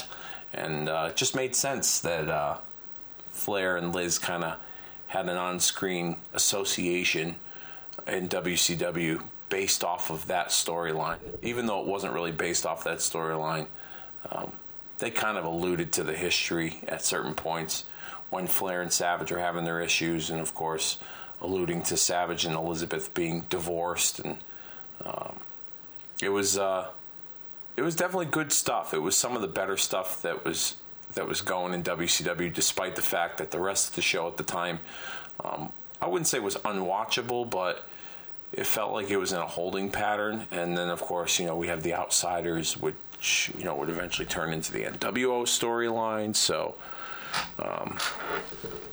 Woman, a very intimidating looking woman. I remember as a kid always thinking she was very beautiful, but also realizing that she could probably hurt most men, including myself. And I was only 13, and I wasn't a man, that's for sure. But Flair's still going on and on and on. Holy cow. And what's with everyone in the locker room hanging their T-shirts over the locker? Same T-shirts. Everyone's got the same T-shirt, apparently, in that locker room. And here we go. The WCW United States Heavyweight Championship is up for grabs. As we saw the challenger speaking, here comes the champion. Like I said, Conan Konnan won the title a few months earlier against the one-man gang of all people. I wasn't sure why he was the WCW champion, but nonetheless, Konnan defeated him for it, and a few months later, here we are, as he's set to defend the championship against Ric Flair at the 1996 Bash at the Beach. Like I was telling you earlier, just didn't connect with his character, thought he was an outsider. Why is he the United States champion? Don't know who you are, don't care who you are. That was then. I mean, he made some great contributions in the industry today, or up until today, with the stuff he did as part of the NWO Wolfpack, his creative mind that he has brought to Mexican wrestling, helping introduce the Lucha Libre style to the mainstream by bringing a lot of those luchadors, like I said, Mysterio, Psychosis, Juventud, brought them originally to ECW and Paul Heyman a year or so prior, and then brought them to WCW and exposed the Lucha Libre to North American wrestling fans. And then, of course, his time in TNA as the leader of the Latin American Exchange. He's still got an on-screen role with Impact Wrestling, leading LAX, which I think is pretty cool. So he's definitely very underrated for some of the contributions he's made, but a lot of that stuff seems to be more behind the scenes than what he did in front of the camera. As we see Slick Rick with the pink robe making his way down the ring, set to compete for the United States Championship, accompanied by the beautiful, gorgeous Miss Elizabeth and stunning woman.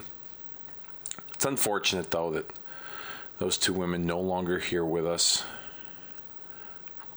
Both untimely passings. Miss Elizabeth's, was a shocker for me, but the passing of woman and the circumstances surrounding Nancy's passing with Chris Benoit, not something I'm sure I'm going to get into.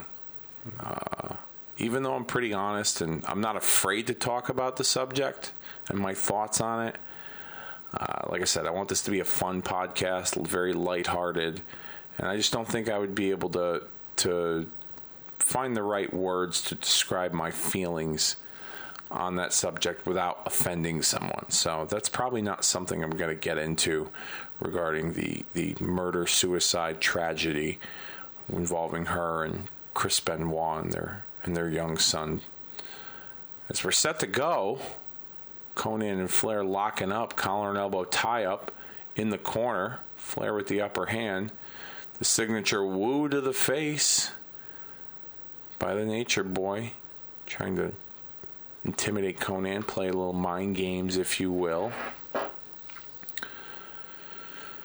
Yeah, 1996, Ric Flair. I mean, he started off the year pretty hot, working matches with Hogan and Randy Savage and even Sting. He was the world champion a few times. And then it seems like the tail end of this year, he kind of took a downturn after the stuff with Randy Savage, and then, of course, the invasion, the hostile takeover with the Outsiders. Flair kind of fell off the radar a little bit, and even in 1996, I thought it was kind of silly that he was wrestling someone like Konnan, but by the same token, my sophisticated viewing habits and were taking over my thoughts, and I had thought to myself, well, someone who is a recognizable name and someone that I'm familiar with could potentially beat him for the United States Championship. So I was looking forward to the potential of Flair wearing the United States title. And at that time, I believe, I wasn't aware of this until years later. That wasn't the first time Flair would be the United States champion. He had runs with it in Georgia Championship Wrestling, and I think a couple of runs maybe. I could be wrong. I don't have all the information in front of me. Maybe I should when I'm doing a podcast like this. Maybe you want to hear every single minute detail, but at the same time, I don't want to come across like a statistic machine. I want to do something a little different. So I want to just kind of give you my honest, genuine thoughts, spitball with you a little bit. If I'm right, I'm right. If I'm wrong, I'm wrong. I don't have any issues with admitting that. As we see Konnan and Flair here, a little test of strength. Headlock, front face headlock by Konnan to Flair.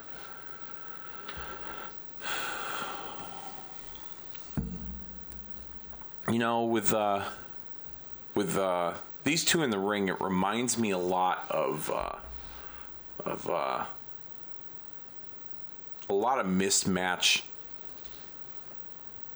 I wouldn't say talents, but I guess you could say a lot of mismatches I've seen in wrestling history, and guys that just didn't look like they belonged in the ring together.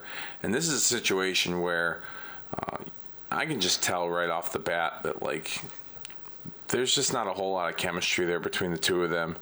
And it reminds me of a few instances where you just saw some guys that just didn't fit well together in the ring. I just felt like they didn't have that magic. It didn't come to me. Perfect example in more recent times, I would have to say, was probably Triple H and Brock Lesnar in their series of matches that they had in 2012 and 2013 in Brock's early run and his return. And I was really looking forward to the matches because both guys, especially Triple H, student of the game, so to speak, and he definitely has created some memorable moments and with a lot of big names. And I thought, the intensity that Brock Lesnar brings, along with Triple H's intensity, they'll definitely make for some good matches. And they kind of fell flat to me, all of them. Even the cage match, they had 3 matches against each other, and all 3, in my opinion, fell flat. Just didn't have that it for me. No chemistry. The in-ring, in terms of their abilities to execute the moves and to tell the story, was there. I'm not saying that they weren't good in performing in the performance in and of itself, but the stories that were told, I just wasn't. I wasn't a fan. It just didn't grab me, and I'll be using that term a lot too. You've probably already heard it quite a bit on this podcast here. And these two aren't grabbing me either. But what's interesting about Flair in this role is that despite being the bad guy and they're being portrayed as the bad guy, I think because Flair has such a established resume going into this match, and because people don't know who Konnan is, that a lot of people wanted to, cheer for Flair and see Flair win this match. And that's no disrespect to Konnan's talent and his ability, but you put someone who's not really recognizable to North American wrestling fans and to the WCW fan base against probably the most recognizable name in the history of WCW, Ric Flair, and the people just don't really care to see it. And I think this match, you could see with the people in the arena that they just did not care, and the only thing they cared about was to see Flair win. And I'm kind of right there with all of them. You saw Miss Elizabeth take a little bump there as Konnan flew off the apron to deliver some kind of a plancha. And this is interesting too. Referee standing right there. Okay. Woman shakes the bottom rope, which causes the rest of the ropes to shake as Konnan's on top, knocking him off.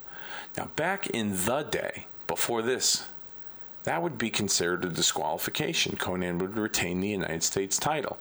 So either there was some sort of no disqualification stipulation that I wasn't aware of before this match, or Nick Patrick fucked that up.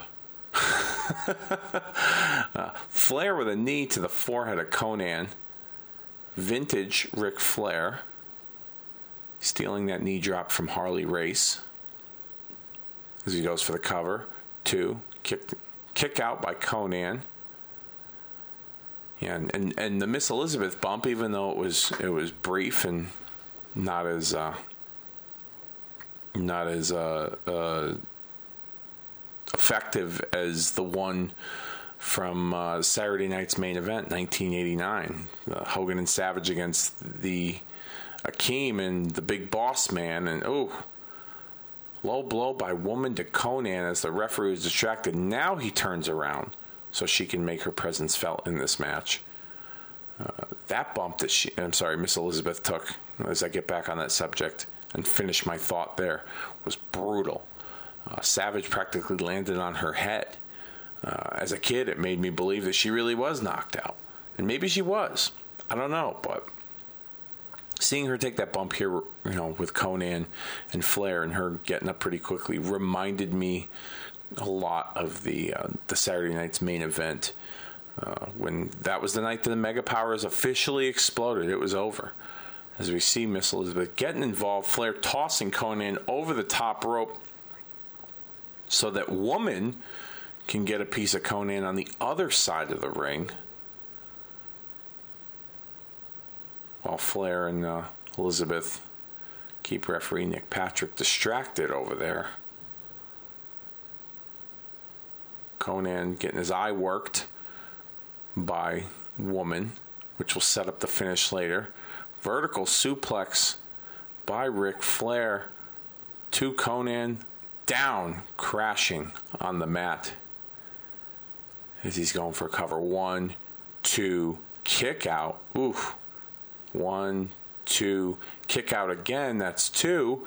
Going for a third cover, kicked out again. Going for a fourth cover, and he kicks out again. And I think you can see, because of the lack of chemistry and things just aren't working between the two of them, you saw Flair aggressively lift Konnan up, and just by the look on his face, I'm just guessing, I could be wrong, but he did not look very happy with how that sequence of events had turned out, as he's now, just trying to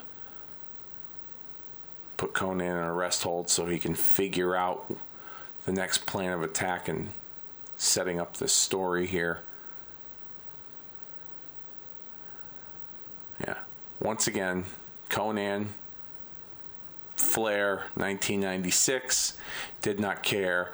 Konnan, Flair, 2008, still don't care.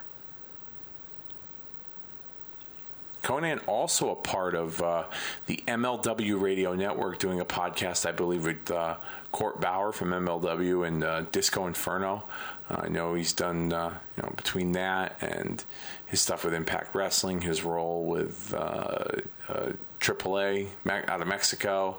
I think he had a slight role in the first season of the Lucha Underground, not on screen, but behind the scenes. I believe he was a part of developing that as well. Konnan definitely still a big player in the business. Best friends with Rey Mysterio, which we discussed earlier. Konnan not getting enough credit for helping bring the Lucha Libre style to America. People want to credit Paul Heyman for that, and I think Paul Heyman does deserve some credit for giving those talents that platform to perform on, but it was Konnan that made it all happen by getting those guys over there and helping get them the exposure. So I think Konnan deserves a lot of that credit. As we see woman cheering Flair on in hopes that, he can get back into it and get back in the saddle again. Flair here making his way up the apron into the ring. And what's this?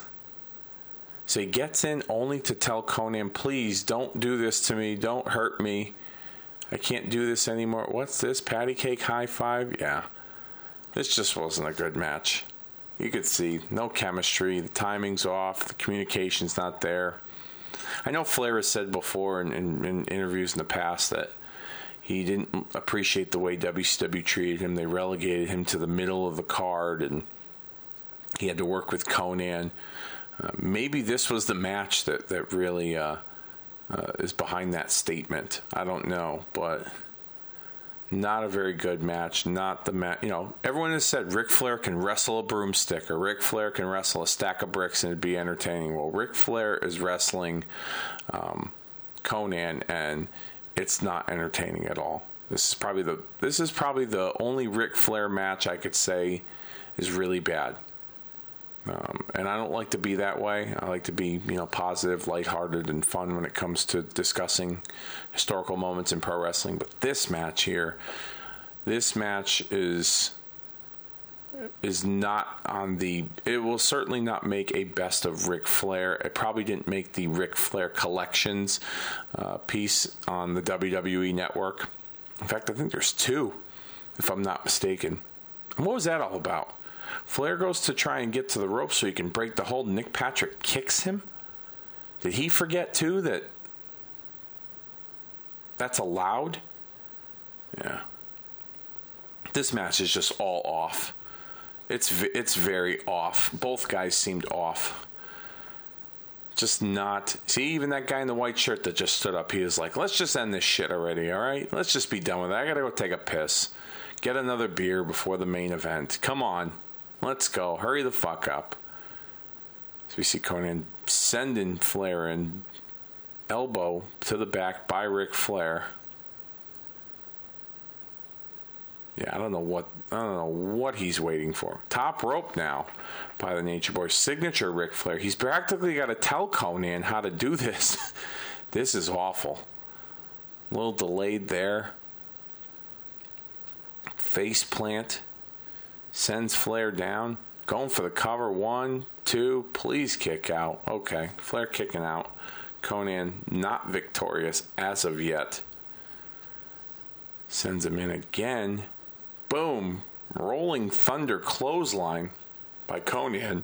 2. Kick out by Flair.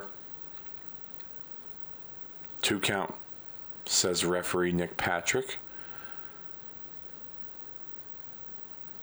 I don't know how many more times I could say how bad this match is. Like this part right here. What the hell is that? Like a really messed up abdominal stretch that Konnan somehow turned into some pinning combination, which I don't even think it was meant to be. Thank God the referee was distracted and didn't even count that atrocity of a pinning combination because it was fucking brutal to watch. And did I mention what the fuck is Konnan wearing? It looks awful. It looks awful. I would accept Konnan wearing a baby's diaper than this shit that he's wearing right now. As we see Flair distracting the referee, and boom, woman hitting Flair with the corner of her heel into the eye that she had put damage on earlier on the outside of the floor. And please, thank God. And Flair putting the feet on the ropes because referee Nick Patrick making the count could not tell that Flair was putting his feet on the ropes. Finally, the match is over. You could see that the fans on their feet, thank fucking God. This match is over with, they're saying. Look at them all. They're standing up. That's another match where, aside from Flair's entrance, which they probably popped for, they didn't care about this match. And they only cared about when Flair won. And thank God that's over. That was awful. That was 15 minutes that I can't get back from my life. And I have another match that I'm really sorry that you guys had to sit here and watch. As we get back to Mean Gene Okerlund, and this is the part of the show where I remember him describing that he's listening to a familiar voice on the other side of that door, but he can't make out who it is. And once again, displaying the level of importance going into this match, the future of WCW riding on the shoulders of Sting, Randy Savage, and Lex Luger, but the mystery behind who the third man is and who the outsiders have chosen to be their third partner to face WCW. It was very well done and very important in making this event must-see and happening, despite the undercard not really delivering on this show. You go back in time, nobody, I with the exception of me, I don't think anybody watches Bash at the Beach to see the rest of this card. Maybe with the exception of Mysterio and Guerrero, or Psychosis, excuse me. The main event is what everyone talks about. The main event is what sold this event. The main event is what I think made WCW Bash at the Beach relevant. It was a fun event before, but I think the main event in this match and this moment that will take place later on was what made WCW Bash at the Beach such a popular event for WCW at that time. They had done some innovative stuff with Bash at the Beach. Hogan made his debut 2 years prior, Bash at the Beach. The year before this, in 95, they had the event on the beach in Huntington Beach, California. But this match and this event was what made it very possible. As we get to the second to last match before we reach the main event here, another match pitting the Four Horsemen against the Dungeon of Doom. Arn Anderson, Chris Benoit representing the Four Horsemen as they're set to face the Giant, who is the WCW World Heavyweight Champion, and Kevin Sullivan. Whoever pinned the Giant in this match would receive a future WCW World Heavyweight title match. I think that's what it was. Either that, or if the Horsemen won, someone from the Horsemen would receive an opportunity at the WCW title. As the action is underway, both teams brawling out on the floor. And there you see Steve McMichael delivering a shot to the back with that Halliburton, baiting the Giant into leaving his partner Kevin Sullivan to deal with a 2-on-1 situation from the Horsemen.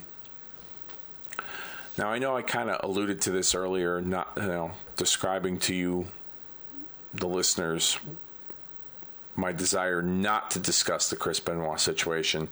I'll be honest with you, any time I've watched a Chris Benoit match, I can't get it out of my head.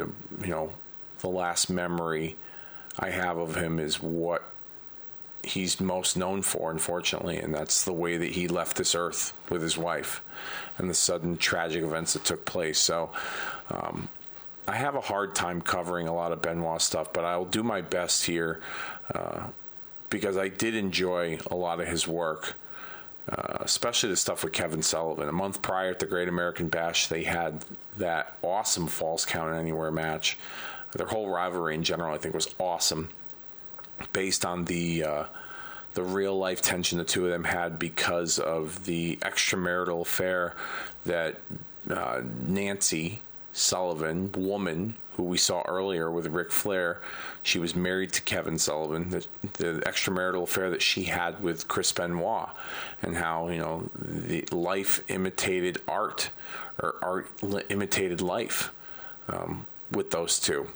The beatings they gave each other, absolutely brutal.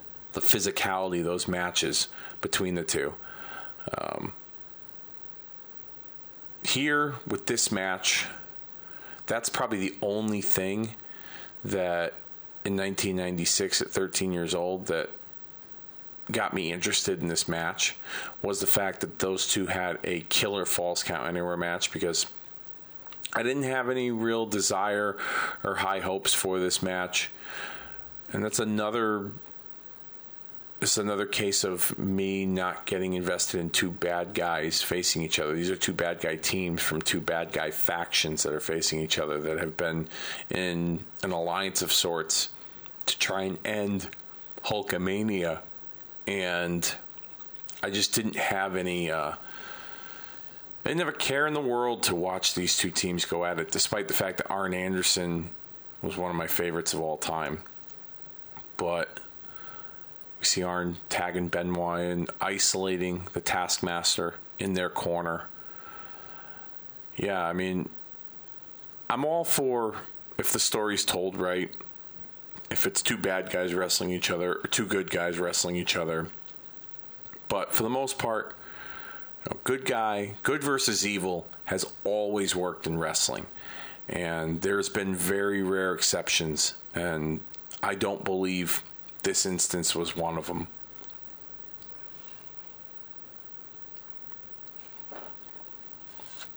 And I say that because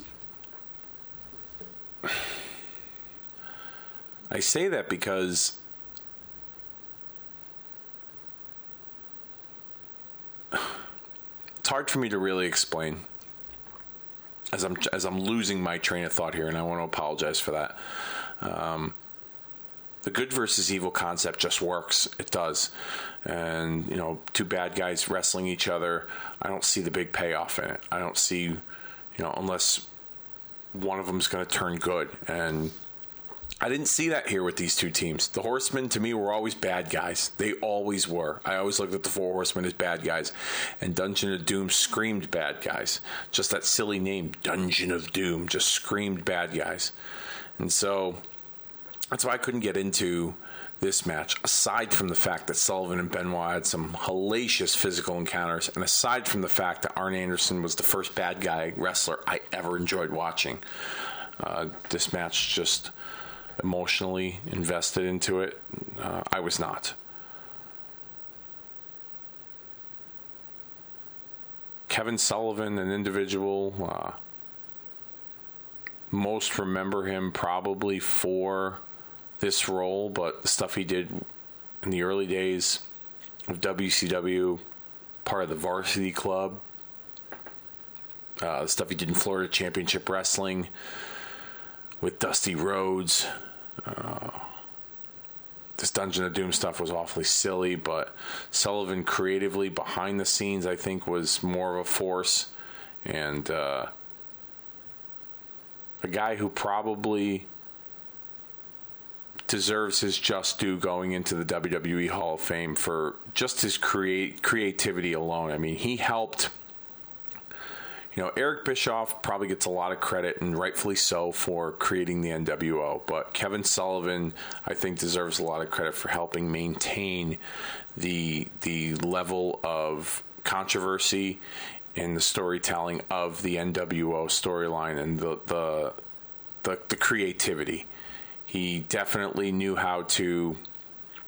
I mean, for a year and a half, when they came up with the Sting Loner storyline, Sullivan was a big part of helping make that happen. And as a kid, I watched Nitro every single week in hopes that Sting would talk and Sting would go after the NWO. And Sting didn't have a match for over a year. And Sullivan, I think, it played a big part in that because of his role as a booker, creative writer, whatever you want to call him.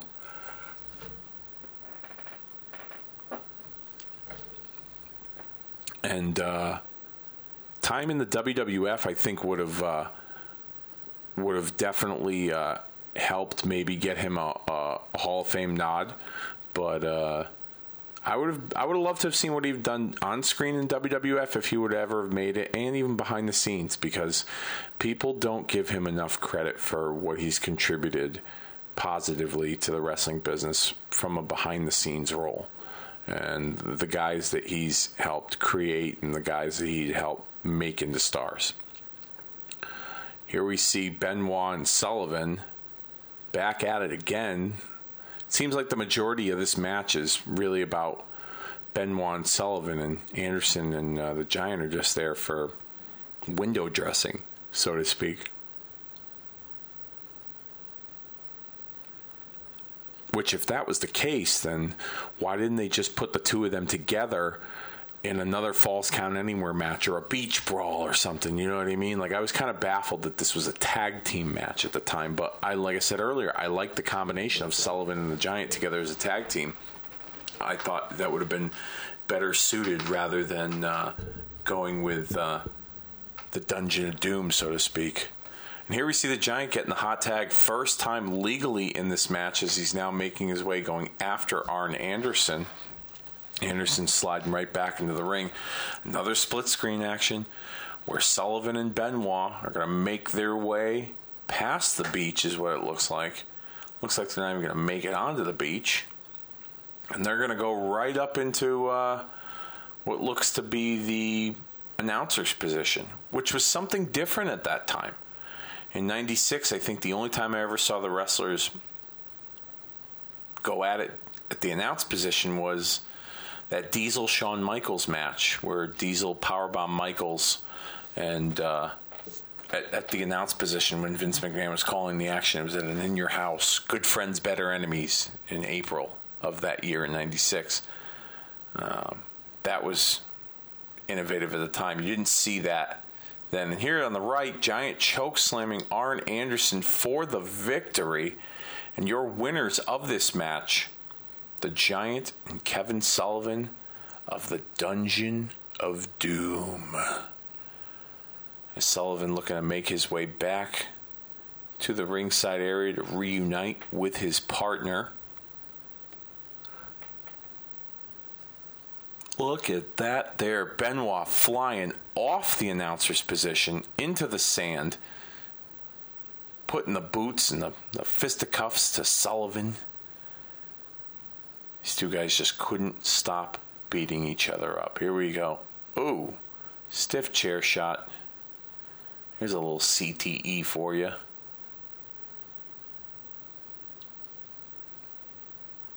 More Horseman double team. And it was interesting. Where was the Giant? He was leaving. They should have crossed paths at one point. Where was the Giant? Why wasn't he there to meet Sullivan? Didn't really understand that. As Benoit hoists Sullivan up to the top to deliver a top rope suplex. And oh, look at that there. 4 Horsemen reigning supreme as we see Woman making her way down to the ringside area.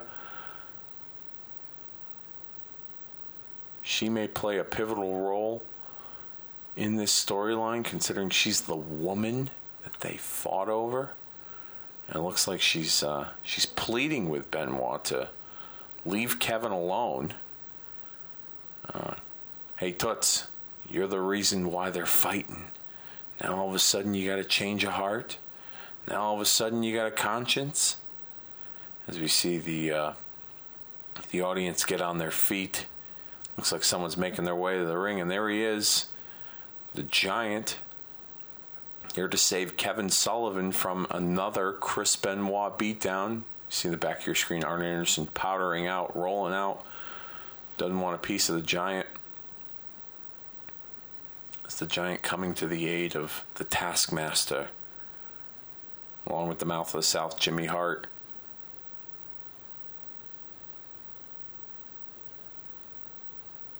Hoisting him over the shoulders. One leg over the top. Oh, he almost dropped him there. Jesus. Could you be any more clumsier? Excuse me. Big Show, Giant, whatever you want to call him, Paul White, Captain Insano for any Waterboy fans out there. Certainly one of the best big men of all time in wrestling. Didn't have much of a role in this match, but in the finish he certainly did. There you see the choke slam for the victory. Referee counting the 3. And the Giant and Kevin Sullivan are going to the pay window, baby. That's right. They're going to the pay window. Arms in victory as we are just about going to this replay now. This was weird. WCW, when they showed replays, I noticed it watching this show. When they would show replays, they'd give you all the good stuff first. Like all the high impact moves and maybe even the finish. And then they'd show replays of like some of the less important moves or moments in the match. It's like almost like they went backwards, like trying to tell a story with the replay, which I found to be quite confusing and annoying. They'll give you the finish, the finishing move, whatever the case is, and then once that's done, then they'll show the guy pose, and then they'll show something stupid or a move that took place before the finish. It's just, overall, it's just dumb. Didn't really care for it. As you see the overhead shot, the capacity crowd waiting in anticipation for this major main event, a match that would change wrestling on so many levels. As we see the hostile takeover, like I'd mentioned at the beginning of our podcast here, not really realizing, the importance of this match at the time, with Hall and Nash making their entrance into WCW. Excuse me, I apologize for that. Not being aware with the internet and things of that nature. I had a hard time understanding, even though I thought it was cool and this was happening and I had to watch it and had to be a part of it, I was still having a hard time grasping that they were not a part of the WWF anymore. And I thought maybe this was just like a temporary thing, that they were almost like trying this out to see if it would work, but hoping it wouldn't work. You know, at 13, it was like, I want Razor Ramon back in WWF. I want Diesel back in WWF. I had a hard time understanding that. But at the same time, I also, it's weird. Like I said, it's a turning point for me in 96 as a fan. It was my sophisticated viewing habits that were rearing its head, and it was like having a hard time at the same time getting away from that old mentality of how I watched wrestling. But the sophisticated viewing habits were slowly taking over. And I think by this point, with this match, and then eventually the finish of this match, is when I kind of, even though I was in disbelief of what took place, I was very much on board with a lot of the changes that were taking place in the business. And you see Nash powerbombing Bischoff off the stage through that part of the set there of the Great American Bash, which that looked pretty devastating. And in 1996, I was like, holy cow. Like I mentioned earlier in the promo with the three of these men and Mean Gene Okerlund, I was really surprised that like Hogan wasn't a part of this team, because he was looked at as like the face of WCW, or Ric Flair, even the Giant, who was the world champion. Like, I thought those three names would have been at the top of my list. I was kind of hoping maybe it would be like a 4-on-4 match. Maybe like we would see like another guy show up and another guy show up with these two. And you can get like Hogan, Flair, Savage, Giant, or Hogan, Flair, Savage, Sting, stuff like that. You know, I was kind of hoping for like the cream of the crop of WCW representing them against the outsiders and this hostile takeover. But we got what we got, and you know, as you'll see here, and we're at the main event with Michael Buffer as our ring announcer, you'll see what has transpired and how we're probably better off with the way things went down in the history of wrestling. A little fun known fact here for you with Michael Buffer. Before Michael Buffer became the ring announcer for just the main events of pay-per-views for WCW and just the main events for Nitros, obviously he was a boxing announcer, and Michael Buffer cornered the market on branding himself and being paid to just basically be who he was. He had sued MTV at one point, and MTV had produced a Jock Jams CD that you could hear his "Let's Get Ready to Rumble." You could hear that on the CD, like in between the songs, and they were also part of the songs. He sued MTV, won the lawsuit. So basically, every time you heard "Let's Get Ready to Rumble," he would get paid for it. Now, that carried over to his time in WCW. Not only did he get a flat rate or whatever he was under contract for to appear weekly on Nitro and monthly at pay-per-views just to do this for the main event, he would also get an additional amount of money.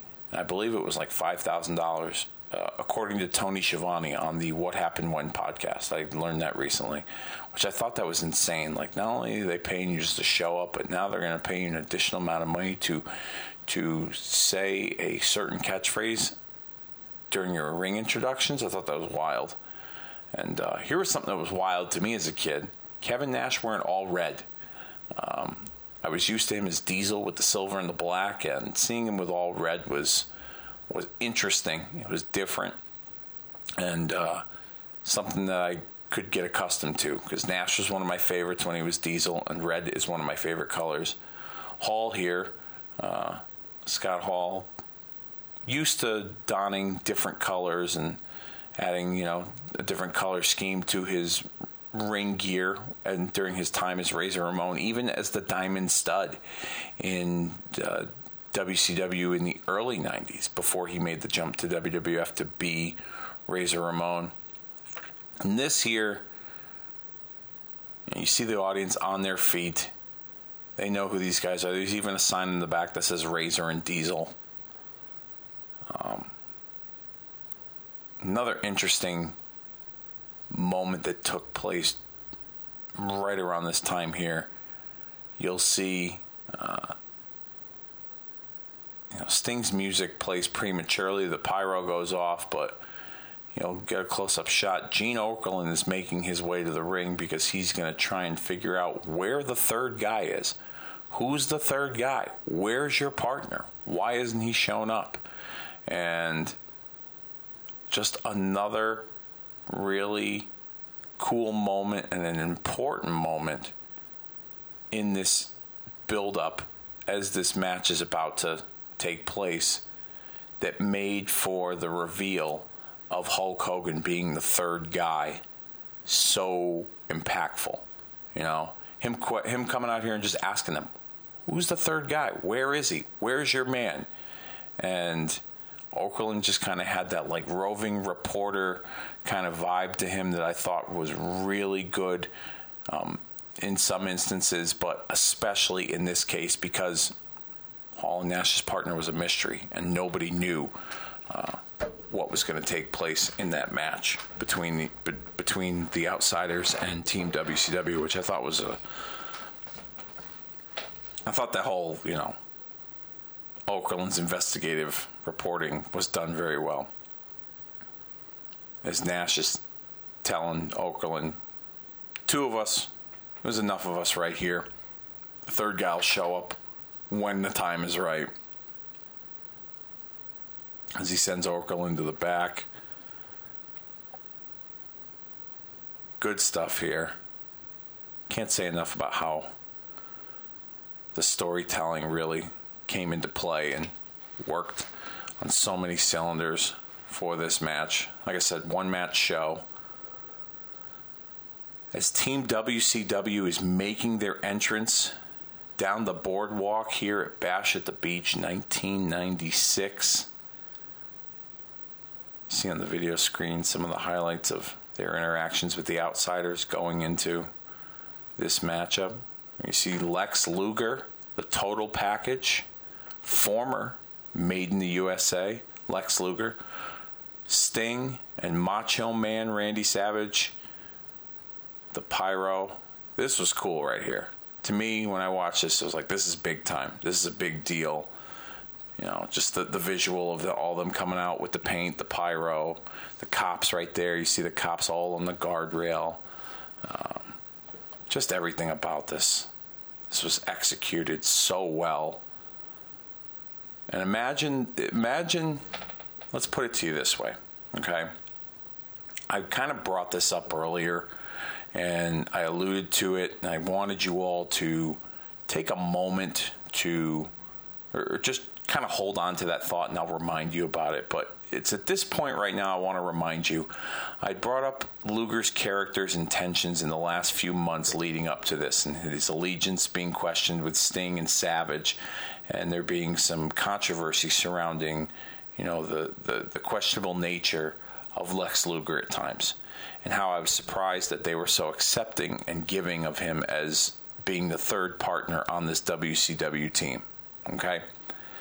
Now, I thought going into this match that Luger was going to be the third guy.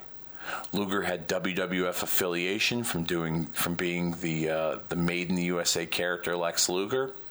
He was familiar with Razor and Diesel, or Hall and Nash, whatever you want to refer to them as, from his time in the WWF, and he was questioned at just about every chance Savage could question him at times, or Sting, with matches and things that he did, and his association with Jimmy Hart in the Dungeon of Doom, which was really strange. It was short-lived. I thought Luger was going to turn on these guys and be the third guy.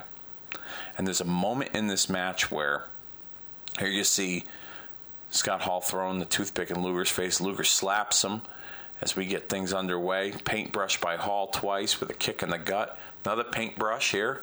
Sends him into the ropes. Going for the clothesline duck. Luger forearm to Hall, nailing Nash. Luger a house of fire as Hall sends Luger out to the floor on the ring apron. Luger clotheslines Hall, and this is the part right here, okay? This is the part where Luger gets taken out of the match. Boom, stinger splash. He gets sandwiched between Nash and the turnbuckle. I still thought at this moment that Luger could have been the third guy for Hall and Nash, that this was how they were going to take him out, and then eventually he'd come back. Now imagine, I want to kind of circle things back a little bit. Imagine all the important storytelling aspects on this program that I mentioned earlier about the police officers being outside the dressing room and the police officers being standing guard at the announce table, and Okerlund kind of doing that roving reporter and trying to get all the latest scoop on who the third guy was. Imagine if they did all of that only for Luger to be revealed as the third guy if he were to come back after this spot.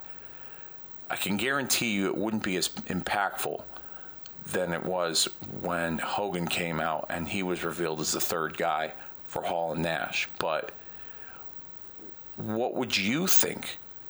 Or excuse me, what do you think? What do you think? Excuse me. Losing it again. Like I said, pilot episode. Losing my train of thought here. Let me start over again. Do you think it would have had as much of an impact? And I'm sure that a lot of you will probably say no because of the name value of Hulk Hogan and Lex Luger. It's like apples and oranges. But if you think about it, going along with what took place within the storylines in WCW at the time, it wouldn't have been that crazy to think that Luger would have been the third guy if you really go back and think about it, because of his rocky relationship with Randy Savage and Sting in the storyline. So for those of you wrestling historians out there, maybe you got to go back and watch some old episodes of Nitro and some old WCW content so that you can kind of get a better understanding of where I'm coming from. And once again, I want to apologize for losing my train of thought. This is a pilot episode, and I'm just kind of testing things out here and seeing what's going to work and what doesn't work. And hopefully I won't feel as flustered when I'm trying to finish a thought like I just did a few moments ago. So with that being said, I apologize. And once again, constructive criticism, by all means, I can take it. So if there's something that I'm saying or how I'm saying it or how I'm delivering it and it doesn't work for you, please shoot me a message. Facebook, Twitter, Instagram, when that time comes, when I set up all of that. And I'll be doing my best to make sure the listening experience is good for you. As now we are at a 2-on-2 even tag team situation with Sting and Randy Savage against the Outsiders, which I think at this time, I don't even think they were referred to as Hall and Nash. I think they were still on the fence about like what to call them, because at this time the WWF was suing WCW for, in what they in their minds, they thought WCW was stealing their characters. So they didn't refer to them as Hall and Nash. They certainly didn't refer to them as Razor and Diesel, but they were just known as the Outsiders. These two men that were looking to take over WCW. And yeah, that's if I remember correctly, I don't think that's what they were, that they were referred to by their real names at this time. I think it was not long after that, maybe the Nitro the next night or a couple of weeks later, but yeah, they were just, the Outsiders. No names, which made for me as a fan, I was like, no, that's Razor and Diesel. I couldn't fathom that they were going to be called anything else. I even think, if I remember correctly, when I used to play with my action figures, I even think that when they were announced as Nash and Hall, because I knew who they were from their time in WWF, when I would play with the toys and I would say, I would introduce the guys, I would be like, Kevin the Diesel Nash, or Big Daddy Cool Kevin Nash, and then and he's accompanied by fellow NWO member Scott the Razor Hall, or the Razor Scott Hall. I still had a hard time parting with the fact that they were not Razor and Diesel anymore, and they were a part of, WCW with this NWO faction. So that's how far I used to take it when it came with like action figures. As you see Nash trying to deliver an elbow, miscommunication with him and Savage, and his rib cage kind of is eaten by Randy Savage's forehead. Elbow, typical Nash to the back of the head in the corner to Sting. I was a big Diesel fan when he became a babyface and won the title. I thought he was cool, and he kind of broke the mold for giants in terms of, big men were always seen as like super heavyweights or superhuman, Herculean-like, and very not realistic.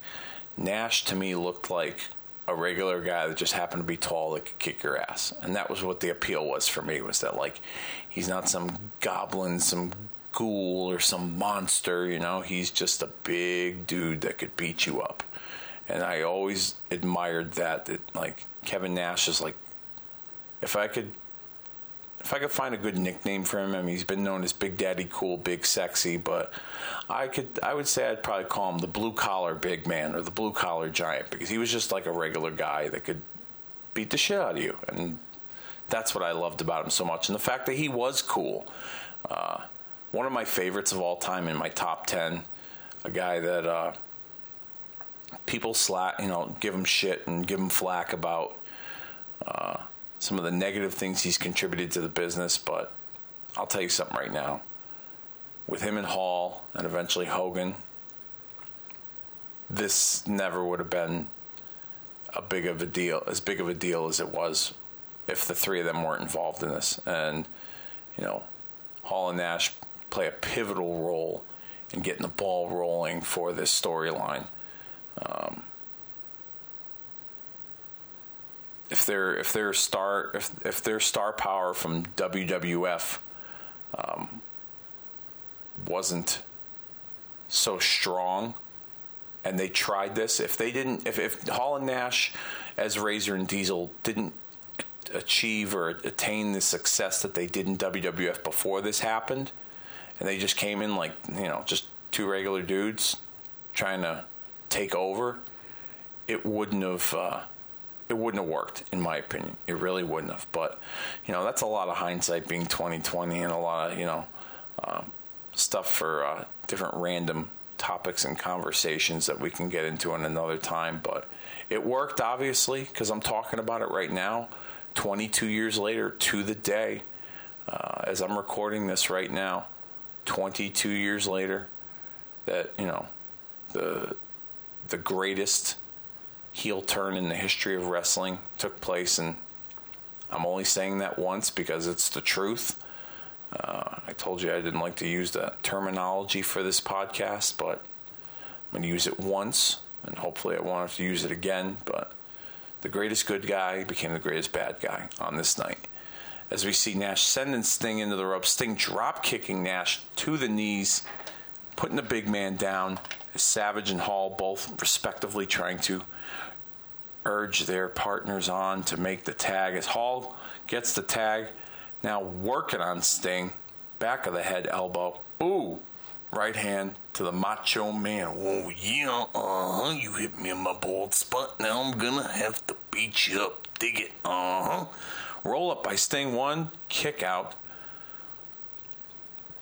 And so much took place that changed wrestling after this night. If you really think about it, I mean, good guys that were normally cheered ended up getting booed, and bad guys would end up being loved by the audience. These two especially really helped bring the cool bad guy to wrestling that I think still kind of exists today with certain guys. But these two definitely brought that like cool bad guy element to the NWO storyline and to WCW's storylines in general.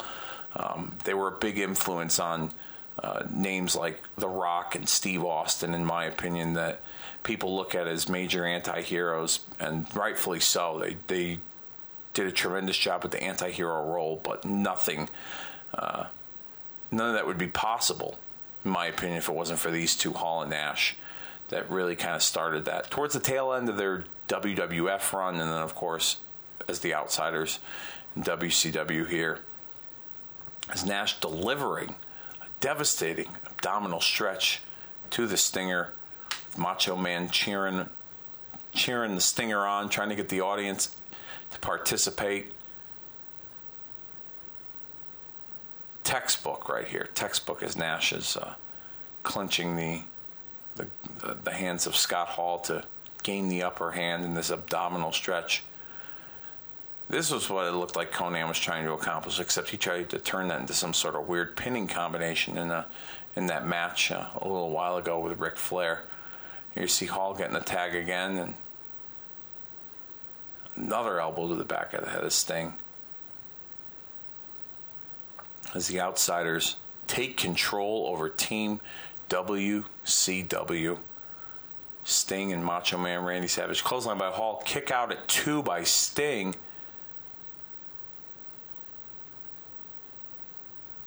Crowd into it. Randy Savage, of course, making that happen, getting the crowd into it. Scott Hall, another guy that never wore the world championship, never was the world champion. I was always curious as a kid why he never had an opportunity at the WWF championship when he was Razor Ramon. I always felt like, he had the Intercontinental belt and it was cool, but he had been there, done that. He doesn't need to do that anymore. Why isn't he wrestling for the WWF title? And even in WCW, he didn't get many opportunities. I believe he had one title match that I'm aware of against Sting in '98 for the title. And that was only because he won that WCW Battle Bowl, that 3-ring Battle Royal. But I always felt that Razor Ramon, Scott Hall, very underrated and definitely believable enough to be the world champion and have a run with the title right there with Arn Anderson. There's a number of guys, him and Kurt Hennig, and I know Rick Rude wore the WCW title, but he never had an opportunity at the WWF title, or at least to be the WWF champion. He wrestled Ultimate Warrior a few times, but a significant run by him. Ted DiBiase, another name. That's something that we'll probably get into in most underrated wrestlers of all time, or greatest wrestler to never be the world champion. Well, you'll get shows like that on Kicking Out at 2. So I don't want to spoil too much for you, but just thought I'd bring that up. And Sting and Savage and Nash, all former world champions in their own right. Sting, an NWA world champion, a TNA world champion, a WCW world heavyweight champion. Nash, WCW world champion, WWF world champion. Savage, wearing both the WWF and WCW world championship at the time, respectively. Yeah, so Hall, odd man out in the world champion club when it comes to, this match. As Sting laying in the right hands to the big man, Nash going for another right. Sting ducks rights and lefts by the Stinger. Another right to Scott Hall this time, and a tag to the Macho Man. Oh yeah, thinking. I think it's time to be the House of Fire. Double X handle the Hall, bump into Nash. Another peel to the outside to Scott Hall over the top rope. A few piston-like right hands to Nash. Dig it. Double X handle to Scott Hall over the guardrail. Back in the ring. Yeah. My best Randy Savage. And there we go. Right here. Savage cleaning house as Nash, boom. Low blow to the Macho Man as the referee was distracted by Scott Hall. crowd gets on their feet in anticipation for this right here. The moment that changed it all for me as a kid, for many people, for the entire wrestling business. This man right here would do something that nobody thought they would see. I certainly didn't. For as long as I was a Hulkamaniac, I never thought in a million years that I would watch Hulk Hogan rear back and deliver this leg drop right here and turn on his brother, Macho Man Randy Savage, and join the Outsiders against WCW, which would eventually become the New World Order. Unbelievable right here. I'll never forget when it was announced that he was the third guy. I didn't find out, obviously, till the next night on Nitro.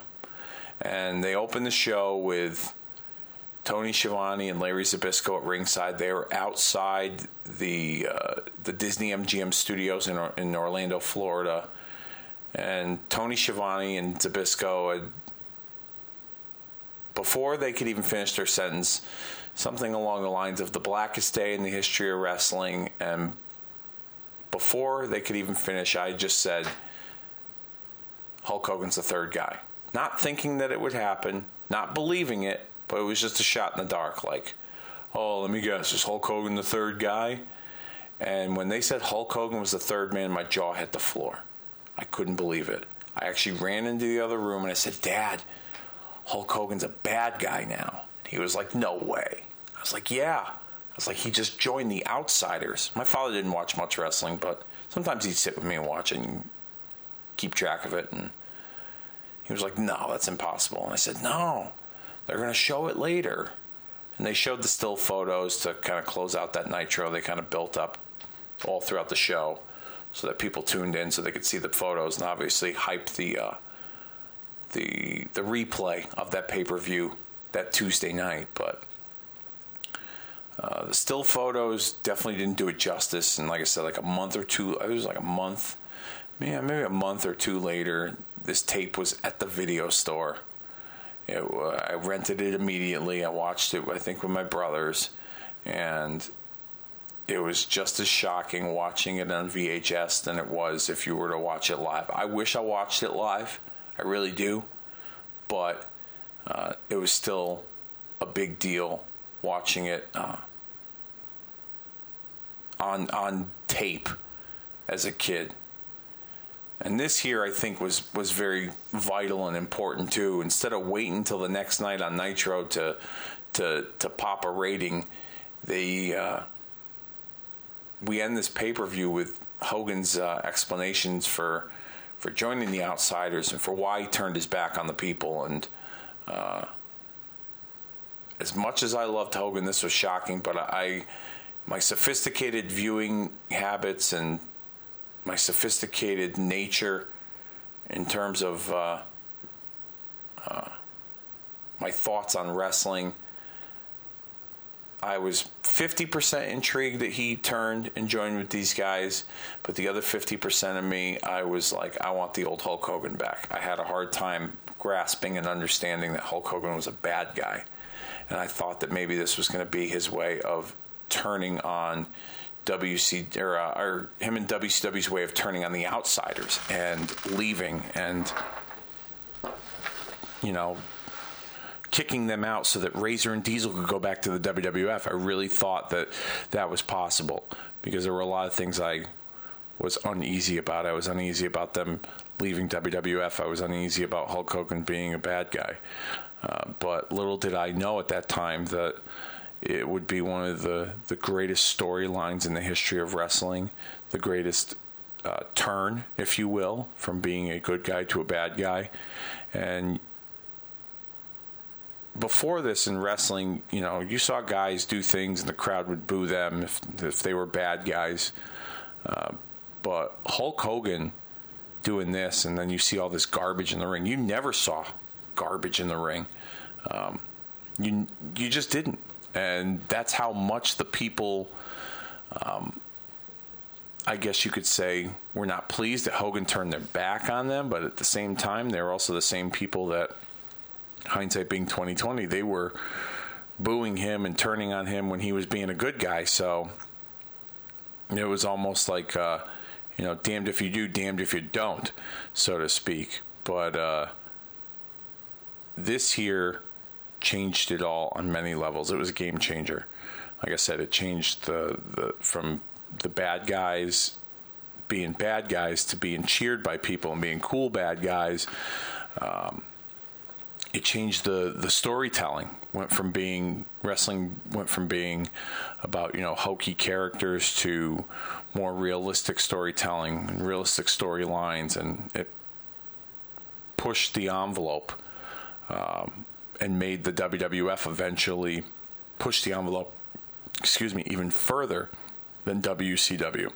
So this here had a major impact on the business, and to this day it still does. It still gets talked about in many levels, in many circles, and why I wanted to cover it was because of the impact it had on me as a kid and how I felt as a kid, and how I want you, the listeners, to feel being a part of this Kicking Out at 2 podcast. Is I want you to feel what you felt when you watched these events take place. I don't want you to feel what you felt because you read something on the internet that Dave Meltzer told you to read. I want you to feel, why were you angry that Hulk Hogan turned? Or why were you angry that the Outsiders invaded WCW? I want those genuine, true feelings and reactions. And that's why I decided to film this pilot today on the 22-year anniversary, because I was a conflicted young man at 13 years old when Hulk Hogan became a bad guy and when Razor and Diesel went to WCW without me knowing, and I felt like there was a lot of unfinished business with them in the WWF. I was very conflicted, very confused, and this was a turning point for me as a fan, where I was starting to accept more variety and accept different things in wrestling. And this was a big part of it. Hulk Hogan forming the NWO, joining the Outsiders, and creating one of the most memorable, if not the most memorable moment in the history of the wrestling business. As we see the trash just littering the ring, cops surrounding the ring,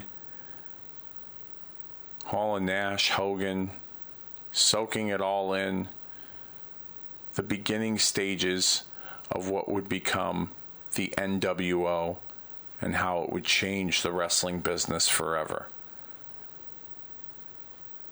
As we close out the WCW Bash at the Beach 1996, I'll have to say this was a lot of fun doing this, and I appreciate all you for listening. I appreciate all you being a part of this. I'm really honored and thrilled and privileged to be looking forward to making more memories like this with all you here for Kicking Out at 2.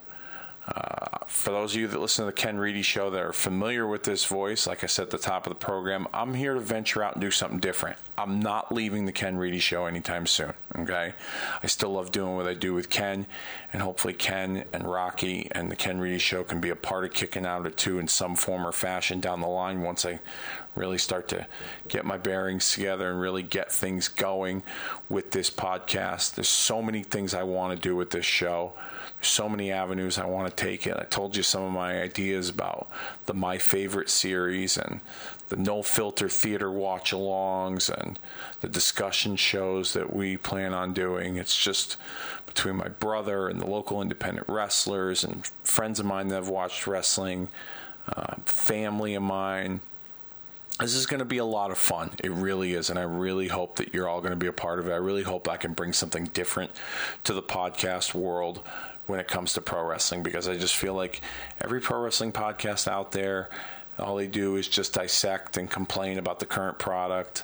And I'll be honest with you, we've been guilty of it at the Ken Reedy Show, where we just fantasy book the whole time. And I don't want to do that here. I want to do something a little different. That's a different world.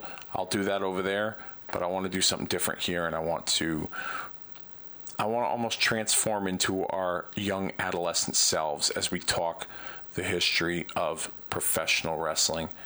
And on that note, I'm going to leave you all with this. I don't know when, I don't know where, but in the very near future, the premiere episode of Kicking Out at 2 will take place. It's July 7th, 2018, currently right now. And I'm thinking within the next month, maybe 2, once I get a few more of these practice pilots under my belt, that I will eventually premiere. Kicking Out at 2 will be in regular format. And I'll get you all the information that you need on social media as to where you can tune in and how you can tune in and listen to this podcast and be a regular follower, a regular listener, a regular liker, search, follow me wherever on social media. I'll get you all that information in the very near future on The Ken Reedy Show. And with that being said, thank you all for tuning in tonight. This is awesome. I know this is a long watch along, clocking in almost at 3 hours, but it's time to wrap things up, and I look forward to many more exciting adventures here at Kicking Out at 2 with all of you. I'm Dave Rosenbluth, and until next time, see you later.